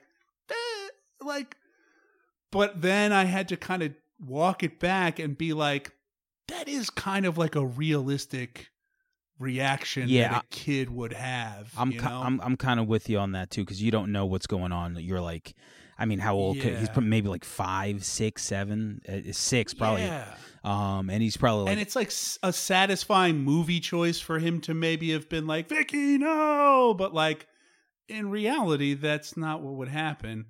And we also see like from their exchange when Vicky goes to look and like puts him to bed originally, that like he really cares for her. Like, and he has to watch her die. Like that horror is, who cares for her too? You, because you remember her name, and I'm just saying blonde girl and little black kid. Like that's, that's my IMDb. But yeah, it just, that was a great effective scene. Like, he's in the house, you don't know where, and then he was like, oh, can you just close the closet? And you're just like, okay. And then this is the point in the movie where I have to bring our attention to the real villain of this movie, which is whoever cut the fucking trailer. Yeah. Holy shit. If that closet moment happened without it being in the trailer, think about how fucking I would have shit myself. I know. What is the point of that? Like, who? So stupid. What is the point of that? Honestly, like, how do you? Because it's like you're not rolling people into seeing this movie. It's Halloween. You're gonna have people are coming. You know. Like, what would be like? I would love to talk to the people in charge of making that trailer and be like, you're giving away one of the biggest. Like, is there a bigger? I mean, I'm sure there is a bigger a jump scare, but like that has to be the second, if not third. Yeah, like but, I mean, I can't give you any one bigger than that, because the fact that like the closet doesn't close at first and then he just pops out after that, like, yo, that would have fucking killed me. And you and we also like it also demolishes something we were talking about last night, where like some of the more effective use of fan service, where like, Julian's afraid of the closet, which is like the closet is a very important set piece to the Halloween franchise. And also Vicky goes outside, and we were talking about this last night, where there's the clothesline full of sheets, to where all of us that have seen Halloween 6 are now subconsciously wondering if Michael's not in the closet, if he's going to come through those sheets. Yeah, I didn't even think of that, and I love the mom from Better Off Dead. Yeah, up in there. But yeah, him killing Vicky was rough. I love how they flipped the virgin angle and made the dude, like basically the Bob of this movie was the virgin, and he was, really sweet about it, and he got the tattoo, and like, this is the night we're going to remember for the rest of our lives. Like, once again, like them just turning the gender roles in such a non like forced way, in just such a natural this is the way it would be. That was natural. I mean, and honestly, like, did you listen to a podcast with them explaining this, or do you feel like this is what they were trying to do? Like, in general. I mean, when I saw the first movie, not the first movie, when I saw this movie for the first time, that is what jumped out at me above all else, was what they were doing with redefining the sexual dynamics of these movies, and how they were using the power of the current culture, like calling attention to these things at that moment. Like, I'm not like a political guy, but like I learned a lot from like all the Me Too movement and how powerful some of those things were. And there's a lot of that in this movie without it feeling forced. It's like it's like this Halloween 78 and Halloween 2018, how I said they kind of bookended the genre, where it's like Halloween 78 was so lightning in a bottle, and it was so about like a group of people that knew each other and like gave a shit about their characters. And then after that, it became exploited, and suddenly, we're like, a big part of it is that like we're always kind of following the male narrative, like that's the story we're following, and this one it's like we're getting a piece of everybody, of how this affects everyone, about how it's real people. Like Cameron Cameron was Allison's boyfriend. Yeah. By all horror movie rules, that guy should have died. For and sure. they did that on purpose, I believe. They Yeah. made him an asshole. He was drunk. He was high. He kissed another girl. All the things that would have dictated he was going to die. I mean, and he didn't. In all fairness, she was definitely hotter than Allison, but I mean, I guess that's just my problem. But it's personal. You're right. You're totally right by all. Like really, and even this girl, They hit every note. Even Vicky, the blonde girl, you kind of almost automatically, like, you love their relationship, even though you only get it for like 10 minutes. That you're like, oh, okay, this girl's gonna survive somehow. And she doesn't. You're like, wait, doesn't. how the? And she talks about smoking weed, like, which is a thing that would kill you, but it's also a thing that, like, she shares with this kid, and they have a laugh over. It's like, this is real. This is real people. There's been 40 years in between Michael's fucking 2 sprees, and this is what has happened to this town and these people. Like, you have that scene with the 2 cops, which I love so much. Spoiler alert, the sandwich? Those cops might be my favorite kill, even though it happens off screen, because like that brings us back to playful Michael, and the way he took that one cop's fucking head off and had the other cop hold the flashlight into it and how Ray is just looking in the cop's car's window and just like, hey, you guys in there? Yeah, what yeah, totally. Oof. I'm like, all right, you know what? Now you need to die, Ray. Just for, that for, was for hard. But yeah, they do this exchange with this banh mi sandwich and like how he knows what his partner's gonna eat. It's like, this is showing you that like Rob Zombie's Haddonfield is disgusting. Oh. Everybody's cruel, everybody's horrible, and like, once again, Rob Zombie is in his movies is failing in a way that this movie is pointing out, where it's like, oh, he's explaining sad Michael and how he was motivated to do these things. It's like, no, you're sympathizing with the wrong fucking person because you're corrupted by the same things that have been exploited throughout all these years of these stories being told. And here's these 2 cops kind of showing you like, Haddonfield's this like Leave It to Beaver-y kind of town where everybody knows each other and everybody's sweet and kind to each other. And Michael Myers is this outlier force. You know, the Michael Myers in Rob Zombie's Haddonfield, he was right at home. He fucking belonged there in that awful fucking place with those awful people. This is like Michael Myers is in a town that is not equipped emotionally to deal with that kind of fucking trauma. You know, and he is the fucking trauma bomb being dropped on that town. Yeah, that's crazy. I mean, that's a funny way to put it, to Leave It to Beaver, because that conversation with the banh mi sandwich, you're just like, you're sitting there and you're just like, this is such a like candid moment. Yeah. And it's actually funny. Like, I remember it being cornier than it was. Like, I watched it this time and I'm like, oh no, this is legit funny. Well, like I told you, you know, the 5th time I watched it just recently so we could do this podcast, and it might have been my favorite of the times. And my girlfriend and I watched it in the theaters.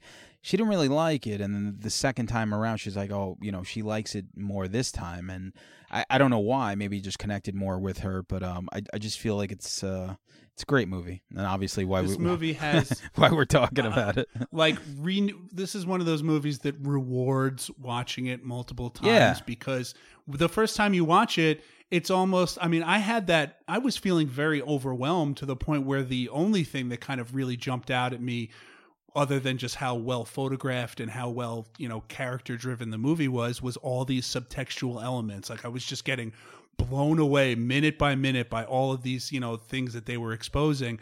But like, this movie is dense. There's so much character stuff. There's so much subtext stuff. There's so much, I mean, the first time you watch it, it's like overwhelming. Like, you can't take it all in. Well, you also, kind of have to watch it a few times. Also, because you're not expecting it from you know, the sequels. You know, you're just thinking like, okay, this is a Halloween movie, and then from there, once you watch it a few more times, you're like, the layers and everyone. Now that I think about it, like everyone that you think is going to survive, because then that brings us to when the sheriff and Sartan meet up and they pick up Allison and they're bringing her. This is like where the twist is. bringing her over to Laurie's house, and you're thinking to yourself, like, okay, this is the good guy. He's going to help Laurie, and somehow this is just going to work out.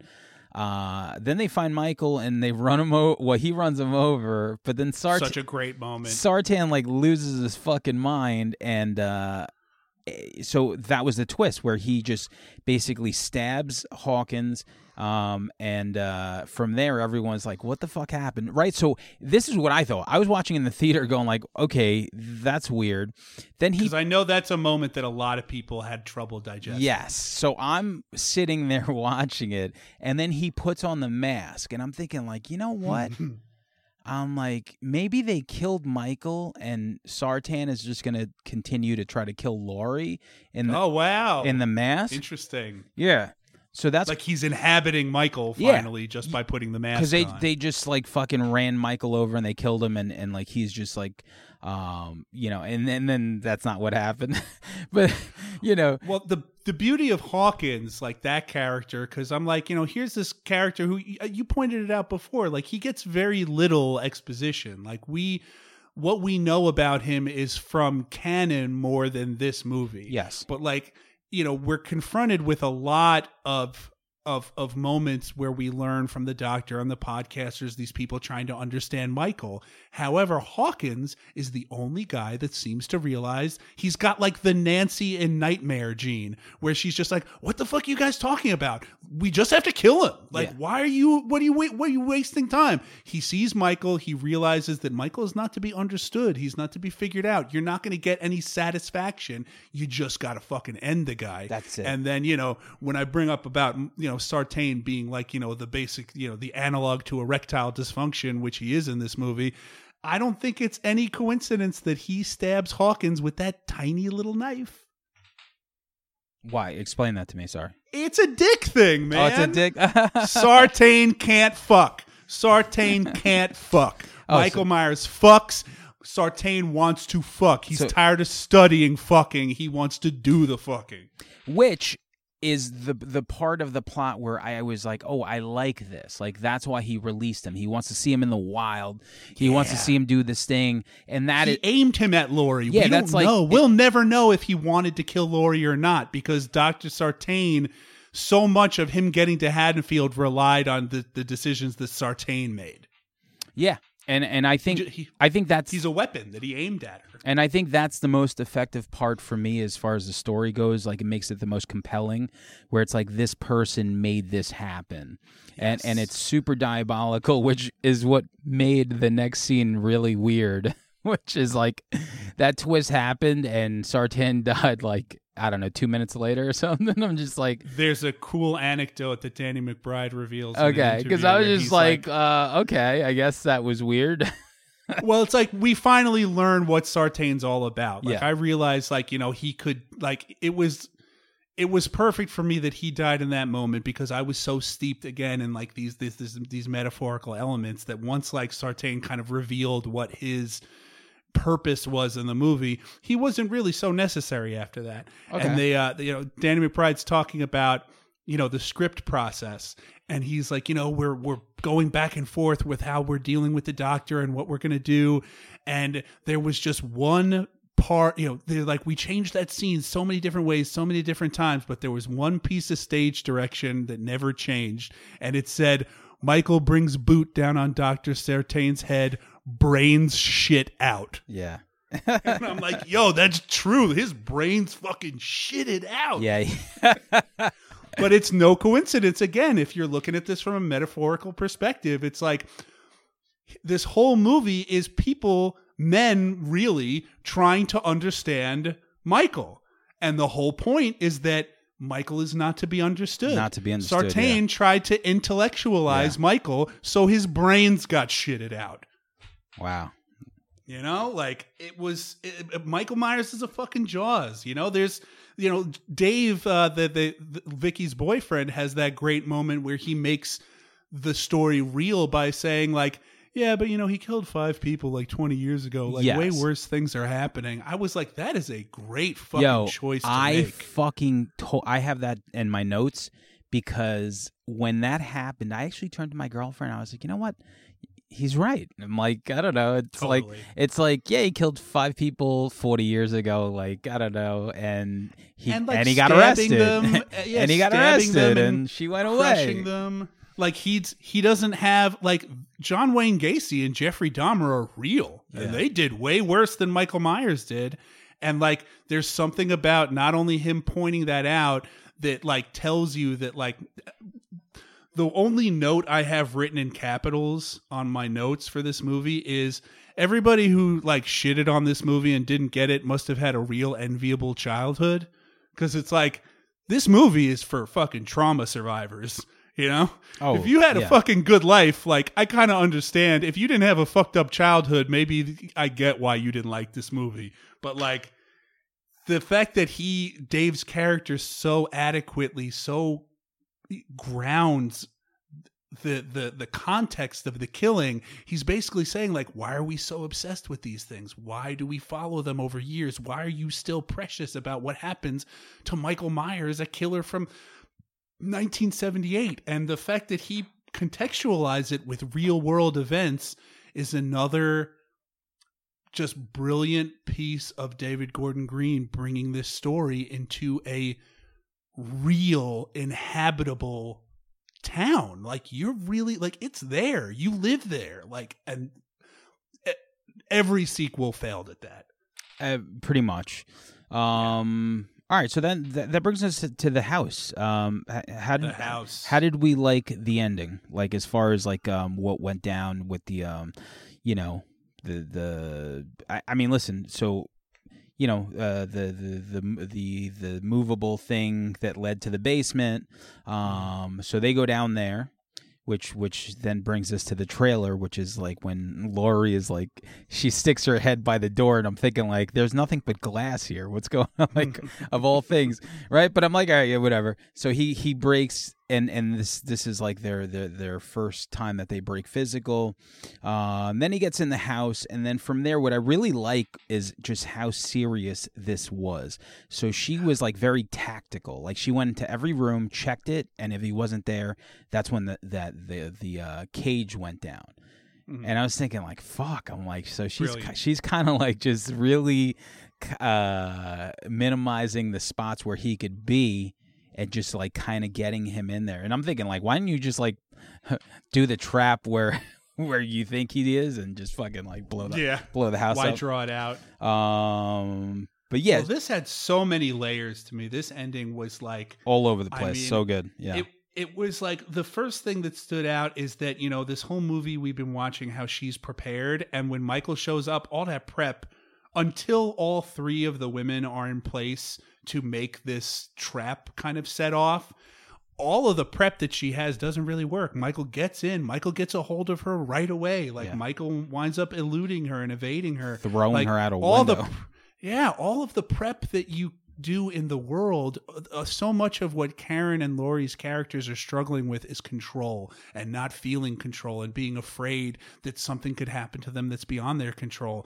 But Michael showing up, it's like there's no amount of prep you can do. And there's all this there were a lot of reactions to Laurie as a character. People, oh, she's badass, and I like almost immediately resented that identification of her, because Laurie is very much not a badass. She is not like Linda Hamilton in Terminator 2 doing like one-handed fucking pull-ups in an insane asylum for a decade.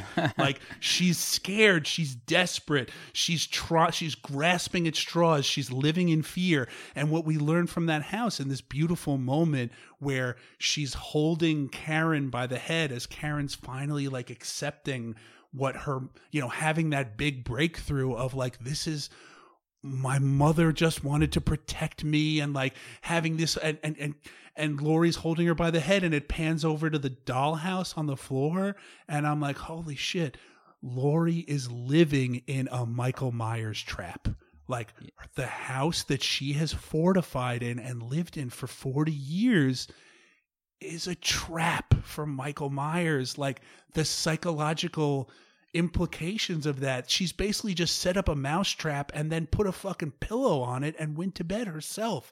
That is so just like gut wrenching to me, that idea that it's like where I live, where I lay my head is just a fucking lobster trap waiting for somebody else. And so the other thing that really worked for me was, when Karen looks over at her KS rifle, and right before like, because I'm thinking like, why are they making so much fucking noise? And then the fucking Michael's like ripping that fucking that island thing off to get downstairs, and Karen's like, oh my God, Mom, I can't do this. And I'm thinking like, oh Jesus Christ. And then just that fake out was so effective, because to me, I'm thinking like, holy shit, you guys really like planned this so well, and it just worked. Like they shoot him when she like fucking got him to show himself, and then he lands down there, and I don't know, it just worked. When I see the lever go, it was and it so turned fucking effective. Once again, like you said, Judy Greer's performance she was made the best. It that good. Yeah, and that she does that. When she says gotcha, like when she has that amazing moment, like one of the top 5 moments in this fucking movie, she's yelling to her mother, I can't do it. I can't do it. She's like, we're all believed supposed to believe that this is the Karen who thinks there's peace and love in the world and blah, blah, blah. And we see that like Karen and Laurie have been preparing for this moment, right, to get Michael. But all of that control, all of that planning isn't what gets Michael, because Laurie and Karen are struggling. Michael's got Karen by the leg. They can't shut the door. It's not until Allison, the granddaughter, the 3rd generation affected by this trauma, the only one who's not trying to control it, who's not trying to exert herself on top of this trauma, who's not saying, hey, you need to deal with it this way, you need to cope with it this way. She's living with it. She's being the parent to her mother and her grandmother. And what does she do? She sees a fucking knife and she fucking stabs him. She basically Hawkinses him. Yeah. These are the 2 characters that understand that like there is no amount of intellectualizing that will allow you to plan for what this fucking unstoppable fucking force is going to do. And it's like, while they're struggling, Andy, that's a real name, Allison just takes that knife, fucking drives it down, and then boom, trap shuts. It's like the 3 generations. You needed 3 generations of Strode women to come together to make that trap work. Because even the 2 of them that set it up, it would have failed if Allison wasn't there. Allison, who we're seeing that moment after the motion light kill of the fat kid, which we just like breezed right past. Oh yeah, which is such a fucking great moment. That's a great one. And also like provides like the same kind of thing I was talking about that fat kid before, where like all he likes this girl, but like is such like a primitive kind of juvenile thing for him to think, and it's his friend's girlfriend. But as soon as she's not his friend's girlfriend, he's like trying to isolate her. He's trying to get her to an environment where she doesn't feel comfortable, making her jump that fence. And he's like, oh, I thought you liked it. It's like, oh, just because I'm not with him means that I'm going to be with you because you said something nice to me. But then we see him sitting there struggling with it, talking to a shadow that we know is Michael, and we know he doesn't know that. And he's like, I thought she liked me. I just wanted to have her. And he's using all of these kind of like, kind of dude possessive words that are part of like this ancient zeitgeist that unfavors women. And then that use of motion light in his death was just chef's kiss, dude. Chef's kiss on that one. Chef kiss. And then when she sees him on the fence and Michael walks out and there's just a fence in between them, I haven't even said the fact that I think this is John Carpenter's best score that he has ever done for any movie. When that chord comes in, that like, when he steps out from behind the fence, it like my bones fucking chill. Yeah. And then she's running to her mother's house, to her grandmother's house. We're watching her run there, and we know that Michael's already there. It's like there's something there that I haven't even yet kind of put together. There's something there about her running to that house while her mother and grandmother are already being brutalized, and getting there in time to fucking make that fateful stab to make the trap work. Yeah, man. And like, I was just gonna say. Now I feel like watching it all over again after this. Me too, dude. I bought it on Amazon. I'm gonna rewatch the shit out of it. And I know this was another divisive moment that I'm really interested to ask you about now that we've gotten to the end of the film, where there was a lot of people saying, "Wouldn't you stay there and watch him die?" Is that a feeling you had? No, I didn't have that at all. Right, neither did I. I heard that complaint from so many people. No, I mean, listen, you want another movie, and that's what we wanted. Yes. And I never put two and two together that you see him, and then they pan somewhere, and then they go back to the fire, and he's not there. I didn't really think anything of it. I was just thinking like, oh, okay. I'm like, I guess this is it. But then, later on, I find out that they were trying to put two movies. So you know that there's the post-credit scene too. Yeah. So the post-credit scene. What was that? Remind me. The post-credit scene where when Michael Furtz gets the mask out of the podcaster's trunk is the first time we hear the breath. Like the ADR Michael. Oh, okay. So then it was the breath. And then after the post credits, you see the fire, but you hear Michael's breath. Breath. Okay, yeah. It could have even been added after the fact when they knew they were going to get a sequel. No, you're right. But yeah, it's interesting you come at it like that's and be like, oh, they know they want to make another movie, so they can't stay there and watch Michael die. I was coming from it with like a narrative standpoint where it's like, all right, this movie's been kind of grounded in some genuine realism, and like I really examined this scene when rewatching it. You can't really tell if Laurie's trying to stay and watch and the two girls are dragging her away, or if they're all going away because they have to leave because not only is the building on fire, but Laurie's injured. Like they need to bring her to a hospital. So she can't stay there and watch him die. But there's also this element of dealing with trauma where the trauma is there. He's trapped. He's on fire. He's looking at you. Maybe you don't, the whole torture porn element of modern horror dictates to us, the viewer, that like we're not satisfied unless we all watch it happen, see the grisly fucking details, when in fact this is a movie not about killing, which like a lot of the slasher movies are just about killing. It's about that trauma, and Laurie's there. Her daughter had a breakthrough and they're closer. The daughter has agency. She's the one who made it happen. The mother is looking at the face of the thing that has destroyed her life, even though she was the only one left alive. And I feel like as a traumatized person, I could relate to this idea that Laurie in her head is going, you know what? Like, I've been looking at this guy in my nightmares for the last 40 years. Like, just get me away. Yeah. I don't want to look at him. I agree for sure. And, but I don't know if you must know that when they wrote it, they wanted to release two movies like kind of in a row. But the studio, that I did not know. Yeah. The studio was like, well, if the first one bombs, we don't want to be tied to the second one because they didn't know what was going to happen because they wrote it as two movies.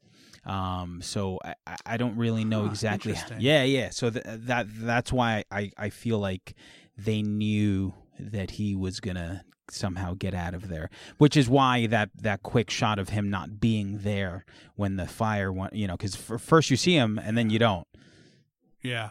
So which is like, I mean, let's not pretend that's not also fan service to the end of the first one and like well done. Yeah. But even the second one, like the end of Halloween 2, like he fucking went up in flames. Yeah, after being shot a million times. Well, he got shot in the problems with Halloween 2. Well, he got shot in the fucking both eyes, so he was blind. And I'm just thinking like Halloween 2. I remember hearing like an interview with Carpenter where he's like, "Yeah, man, I wrote that movie with one night and a 6-pack of beer," and I'm sitting there going like, "Yeah, man, it shows. You shouldn't be bragging about it." Well, because he didn't want to do it. Like he didn't want to. He wanted to. So he's like, nah, the movie's over. I just want to do like he wanted to do like an anthology, like a different story every Halloween. They were like, no, we want the Michael Myers. So he's like, I'm not going to direct it, but I'll write it. They slaved to the producers at that point. And then at that point, he was just like, you know what? He's like, fuck it, I'll just light him on fire. No, he's like, I'll blow him up. That way they can't bring him. There's this, I don't know if you're a premium Stitcher listener, but, that Paul Rust and Matt Gorley Halloween rewatch series, which is very funny, but, like, it also has, like, just genuine insights from two guys who like these movies. and they keep referencing this book taking shape that has a lot of great information in it, where it's like Halloween 1 kind of wrote the blueprint for slashers, and then Friday the 13th came on the heels of it, with Sean Cunningham being this like very deliberate, like, I'm going to take the obvious things of this movie and churn out these franchises. And so what Halloween excelled at by being original, Halloween 2 came after some of these slasher movies. Yes. And I feel like Halloween 2 is a good slasher movie, but it's a terrible sequel to Halloween. Okay. Well, the kills are great. The kills are great. There's a twist. There's like, there's jump scares. It's got, if I remember correctly, there's a handful of titties in that. It's got all the. and Leo Rossi's in there. It's got all the stuff. It's a very good slasher movie, but it's not a Halloween sequel. And every sequel that followed, like, I liked moments of Halloween 3, and much like what I admired about the new Halloween, I liked that they were willing to go there and kind of do something weird. And, but this, in my mind, there's Halloween and there's Halloween, which is weird because there are two movies named Halloween with a lot of chronology in between that I am very happy to ignore. Well, before we end, I want to say one of my favorite Easter egg things, speaking of Halloween 3, was the masks. Yeah, the masks. That was so cool. Yep. Like the three kids that were wearing, like, it was like the witch, the fucking pumpkin, and whoever else. 3 more days till Halloween. Yeah, I thought that was a really cool thing to throw in there. And just finishing up here, do you feel like this movie's better than H2O? I think it's definitely better than H2O. As far as just qualifying it, it's definitely better. H2O has some weird moments. There's a lot of inconsistency about who Michael kills. The mask looks terrible. The mask looks terrible. The score in H2O is so bad that it really fucks with a lot of scenes. Williamson wrote that, right? Kevin Williamson? I feel like I don't know. Yeah, I feel like he had a hand in writing that, because they were like, "Oh, you did Scream and you did all this other shit." So it's so Scream. Yeah. It really is coming on the heels of Scream. It's got some good performances. I was blown away with the similarities in the Laurie's, how like alcoholism was there, how deadbeat parents were there, how she must have had her kid young, how, David Gordon Green said that the Laurie in his movie was based on one line from the first movie when she says, "Do as I say." And he's like, we see that Laurie, who's this very sweet, character in the first movie, that when she's afraid, she gets aggressive. That's what Gordon Green said. And he's like, we're developing from there. And this movie kind of has, H2O was like what late 90s, early 2000s Laurie would do dealing with something like this. And Halloween 2018 is so steeped in the culture of the time that, like, it's crazy to see some of the elements that really were shared in both movies. But, like, there's no auteur kind of vision to H2O. It's just a very competent reintroduction. Yeah. And what H2O had going for it the most was such a satisfying ending. It was, and I think that they had no intentions on making 8, so I think that's why they did it like that, if I remember correctly. But also, like, it was of the time, like even like the cover was very much like, okay, we're trying to do like this Scream thing. But you hear that fucking Creed song in there twice. Don't remind me. But when I recently rewatched it within the last few years, it was a lot better than I thought it was. There were certain things. Yeah, I definitely enjoyed it. Yeah, there were certain things that worked really well. There was other things that didn't, like when like Michael Myers did like a one-arm pull-up. And then they revisited that in Resurrection. It's like, yo, come on. I was like, what the fuck? Just like, did he just like lower himself down with one arm? Like, why does he look like he's 5'6"? And totally silently, of course. Yeah. Man, LL Cool J, what a wasted and his erotic poetry. What a wasted role, because it's like, okay, we want to have LL Cool J in here, but we have nothing to give him. So let's give him this terrible fucking role. Yeah, I wonder if there's any kind of connective tissue between Cool J and H2O and Busta and Resurrection. Like they have to, like there's a one rapper per movie clause or something. We need a rapper on this one. Yeah, yes. Sorry guys, got to get him in here. Listen, but like how Lori kills him, like she needs to be sure, which is the exact opposite of what this movie does, because so much of H2O's ending relied on Lori's just driving decision to like, I have to see him dead. And then once she does it, the movie ends. I thought that was the best part of that movie, was how there's no kind of simmer down after that. There's no like her wearing a policeman's coat sitting in the back of an ambulance. Like she chops his fucking head off. Like they're crying. It's this emotional moment. And then she's just like, whoop, there goes your head. Then then you hear din, din, din, din, din, din. Yeah, that was cool. Yeah. So definitely not as good, but I think that's a tall order at the very least, because everybody wasn't the horror genre was kind of dying. Oh, it was like Scream, and everybody had to do a Scream after that. I'm sure H2O only got greenlit because of Scream's success. I'm pretty sure, I'll look it up, but I think Kevin Williamson was the one who like wrote a lot of the script, and I think that's what happened. Right. I feel like you're right. They even like have a screenshot of somebody watching Scream on a TV in H2O. Like it's that embedded in the story itself. All right. So anything else that we want to say in closing? We have like a little bit left. I'll give you the one. I mean, I wasn't kidding when I told you before this. Like, we could do a mini series on what I have to say about this movie. Like, I'm so grateful the opportunity not only to talk about it with anyone, but to talk about it with you specifically. This has been a real treat. I feel like I've just like fucking like had a breakthrough in therapy. I got to say so much. Like, I finally, you got to come out with it. You definitely, you dropped some gems. There's just so much. It's so dense. There's so much stuff in there. And I wonder, I have like one kind of fun question, which is the one that I didn't get to since we kind of answered all the other ones that I have. So, and I have a feeling we might have the same answer to this. It doesn't have to be a remake. It doesn't have to be a sequel. Damn, I'm going to run out of time. I got to restart it. Oh, do we really? I do. Do I got to kill it now? No, you could keep recording. I'll do it on mine. I wonder what Carpenter movie you think is best for revisitation.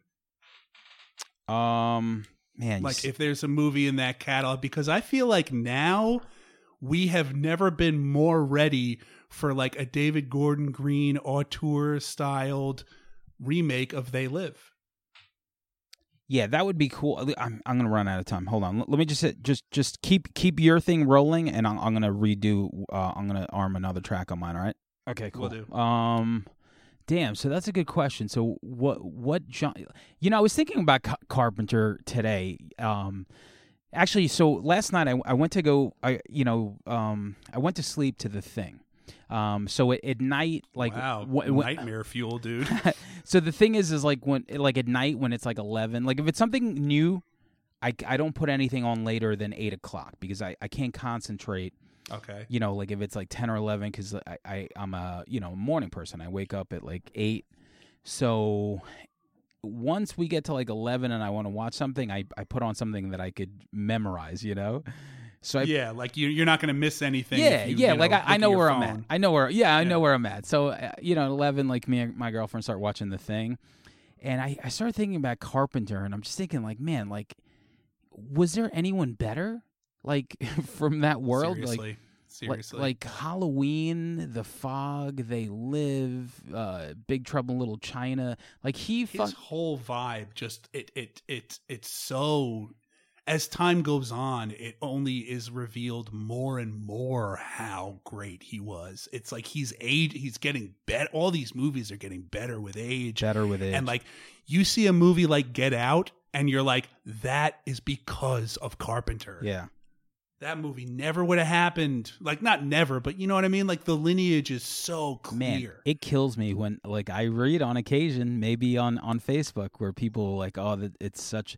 People say Get Out is like this like overhyped piece of garbage, and I'm thinking like, yo, if you didn't like Us, fine.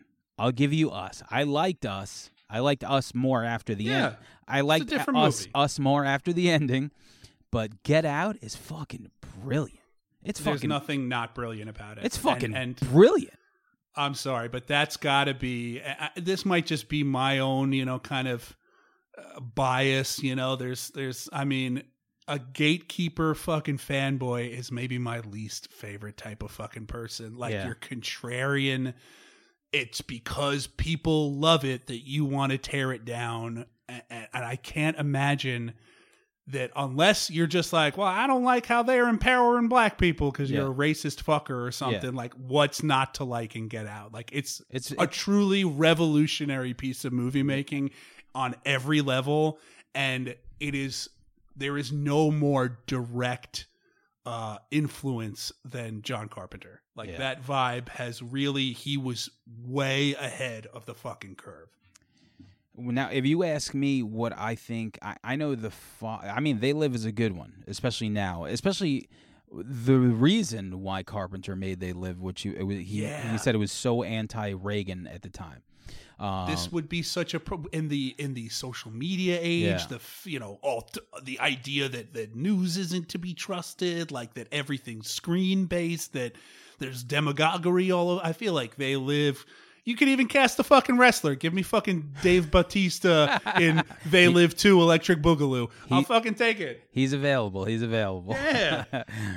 I'd like to see like a real good remake of The Fog.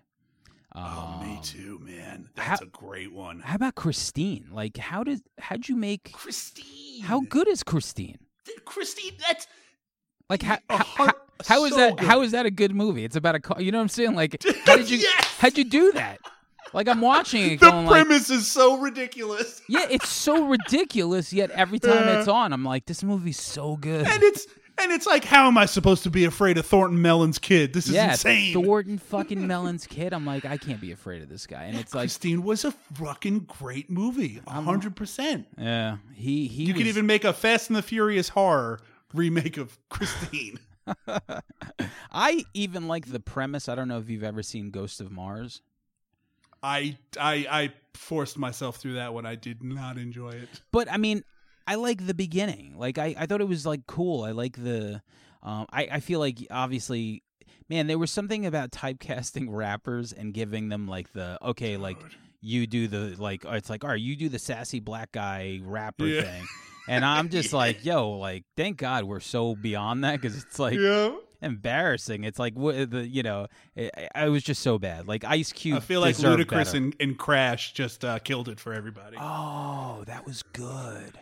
That was the end of that. But you're right. Yeah, there was like this one rapper per movie clause, and I feel like there's something to do with horror not being taken seriously, where it's like, oh, these artists want to start acting, let's throw them in horror movies. It's like we'll throw you at the bottom, and you'll work your way up to Crash. And it probably has it probably doesn't have nothing to do with like maybe them saying, oh, I'd love to be in a horror movie, like that's the genre that maybe Busta Rhymes or whatever wanted to get into. I mean, that Resurrection is so like, it's October and it's always randomly on cable, like if you put on like AMC or whatever. And sometimes I just put like a it real on. Sucker for renting it. Yo, it's really well, you got the $4 well spent. For sure. That's fine. I mean, that's what I did with Halloween. Just, I'm like, $4 just to get it real quick. Halloween Resurrection is so bad. It's I'm so fresh off of bad. My first viewing yesterday, so I'm still it's impressively bad, and I think the technology now that it seems so dated makes like the story even right. It just makes it even worse. You're right. It's like whenever you see somebody check their pager in a movie or something. It's like, oh, let me check my T-Mobile Sidekick. I think somebody. Yeah, or they're making like topical references and shit. Like it just locks it in that time so specifically. Resurrection had every like fucking C-list like best friend from some dumb movie in it. Yeah. The script literally felt like it was written by autocorrect. It's just nonsense. You're like, I know this. You know what was a fun open and to close because we've been going forever. Going back to H2O, I thought that was a fun open. So it's the girl. It was. It's the nurse from Halloween 2. Mm-hmm.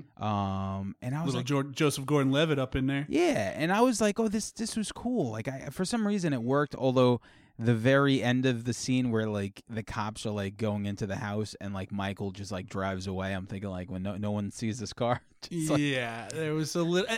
That was part of the inconsistency with H2O too, because in the beginning, like we're introduced to 3 characters who are dispatched of pretty brutally, and then we see the beginning of H2O. Michael is just leaving a lot of survivors, and I'm like, all right, dude, what's your game plan here? What are you trying to accomplish? Yeah, what's your yeah? Because then, it's everything was married to Laurie Strode. That's what it was. Mm-hmm. Exactly. And that's what makes it so much less scary than the first movie. I can close with a little anecdote here. Andy Matichek, who plays Allison in the new Halloween, her mother was a babysitter when she was a teenager in the 70s, right? And her mother goes to see Halloween in the theaters, and it fucking traumatizes her. Like, she quits her babysitting job that she had been doing for years. I believe because this movie fucking traumatized her, right? So she has a daughter. She, makes references to the fact that, like, oh yeah, Halloween was a movie that really fucked me up. And then 2 years in a row, when Andy Matichek was still a kid, somebody pranked their house by dressing up like Michael Myers and standing on the corner of their block for like hours. Oh. They said it was literally like hours because they had like timed it because the mother was so scared that she wouldn't even go out to confront the guy. Wow. And then sure fucking enough, she winds up in a fucking Halloween movie. Like sometimes the universe makes a little bit of sense. Oh God, that's so great. That's crazy, great. Right? Yeah, and if you're, in the 70s, you really had no point of reference. Like if you made it past and you didn't see like Last House on the Left or something really traumatizing, like if you're a babysitter and you watch Halloween in like 78 where you're like everything is still kind of like hidden and like you don't there's nothing like that. There's nothing like that. You might be like, yo, what the fuck? I'm never babysitting again. Yeah. Even like The Exorcist is so like stuck in religion and like it's this insulated kind of thing where like the genuine and very successfully done horror of Halloween is that you gave somebody like this woman, like Andy Matichek's mother, you give her this experience that scares her so much because it feels like it could be her town that it's happening in. And like, that is what's so scary about Halloween. And that's what was so great about these guys taking over and making it this like kind of auteur movie where they really dig deep into like what made this. This is the movie that created the slasher genre that over the years has become so diluted and not scary that it's like they've made a new beginning out of reinventing the very first beginning. And it puts us in a great position where I feel like horror is really just like, it's an undeniable fandom that's only getting bigger and bigger. And I mean, you have horror's putting out some of the best movies. Yeah. Yeah. It's one of the most dependable genres right now. And you have prestige pieces like Get Out getting that kind of attention. None of that's by accident. No, even TV, man, like fucking I've been I don't know if you started Lovecraft Country, but holy I have. I've been watching it. I'm having trouble understanding some bits of it, but like it's good. It's definitely fucking great. You know? I feel like certain shows like that like it's J.J. Abrams and Jordan Peele, and I'm just thinking like, man, those you could Misha Green. Yeah, you could feel like all three of their fingerprints on that end product. You're like, this is. And I know I've talked about it a bunch of times, but it's I don't know if you've ever seen it, but Channel Zero was this excellent horror series. I heard. I know it's up on Shudder. Remarkable. Yeah. Really, really, really good. The Tooth Monster. Twilight Zone-y and horror and like human stories. Like that's what, McBride was had said something about when he was asked about the humor in the script for Halloween 2018, and he's like, humor and horror rely on some very similar principles, which is setup and payoff. Yeah. And that like these movies are enhanced by being able to watch them in an audience of more than yourself, and that what makes something truly funny or truly scary is exponentially related to your investment in that character. It enhances the scares and the laughs if characters are given enough care and attention that you're scared for them or you're laughing with or at them. Well, I can't wait for, Halloween Kills and then Halloween Ends. Same, dude. I'm psyched to see what happens. Like, they're bringing the Doyle kids back, and that's going to be a whole new fucking onion to peel. I can't wait. Yeah. Yo, did you know? So that meme with the cat on one end and the blonde girl crying, pointing? Oh, sure. So you know who the girl next to the blonde girl is? Oh, God. Who? It's Lindsay Lloyd, the girl from Halloween. Are you fucking serious? Yeah, she's one of the housewives, like one of those shows. Shut up. So that's where that scene is from, and she's what? Yeah, because like when I found out, I was like, That's holy shit! I'm like, crazy. that's little Lindsay Lloyd sitting there watching That TV. is crazy. Yeah. Like, wait, how did she get Desperate Housewife status? Does she like have a tequila brand now or something, or what? I don't know. Maybe she's married to someone. Is that what it's called? No, Fuck. Something Housewives of wherever the fuck. I mean, it could be one of a million as far as I'm concerned. I don't know. I know it's its own genre of TV now, the desperate genre. Yes, but I mean, Just like the throwing white wine genre of TV. I couldn't imagine, like, I'm like watching this meme with the cat over and over again, and then I find out it's like, oh yeah, that's the girl who's going to be in the next Halloween movie because she's that was her character. She was a little kid in Halloween 1. It's fucking wild. Yeah. And I hear that Danielle Harris might be showing up in the next one too. I hope so. Why not? Me too. Throw her Me in. too. She's the only reason 4 and 5 are watchable. 4 is great. I think 4 is still kind of cool. It has its flaws, but it still had like great characters. 5 is pretty brutal to watch. Yeah, just a cynical piece of trash made by somebody who clearly had no reverence for the genre or the movie absolutely. itself. Yeah. Not at all. Yeah, and It's just a cynical piece of shit. garbage. But And what's crazy is that's like the first time I ever saw. It's burned in my mind. I have a pretty good long-term memory. Yeah, and I mean, the first time I ever saw Michael Myers was that poster for number 5 in my local video store. 89? And just like how she was there in that little clown outfit or whatever. Yep. It burned in the brain. And I remember being like, well, what is so scary about this? And then here I am all these years later, still picking apart that same question. And like, I'm still get the same fucking nerd boner for it every time. well, awesome, Jake. Awesome talking to you. We really fucking jumped into this movie, and this will be a really fun, October episode for Red River. And Same, man. I had such a great time doing this, man. Thank you. Yeah, this man. was such a blast talking to you sure. about this. I miss you. I'm glad I got to talk to you for so long. And Same, definitely. Hopefully, I will see you sooner than later. Yeah, man. All right. Happy October surprise. Later, Jake. Adios.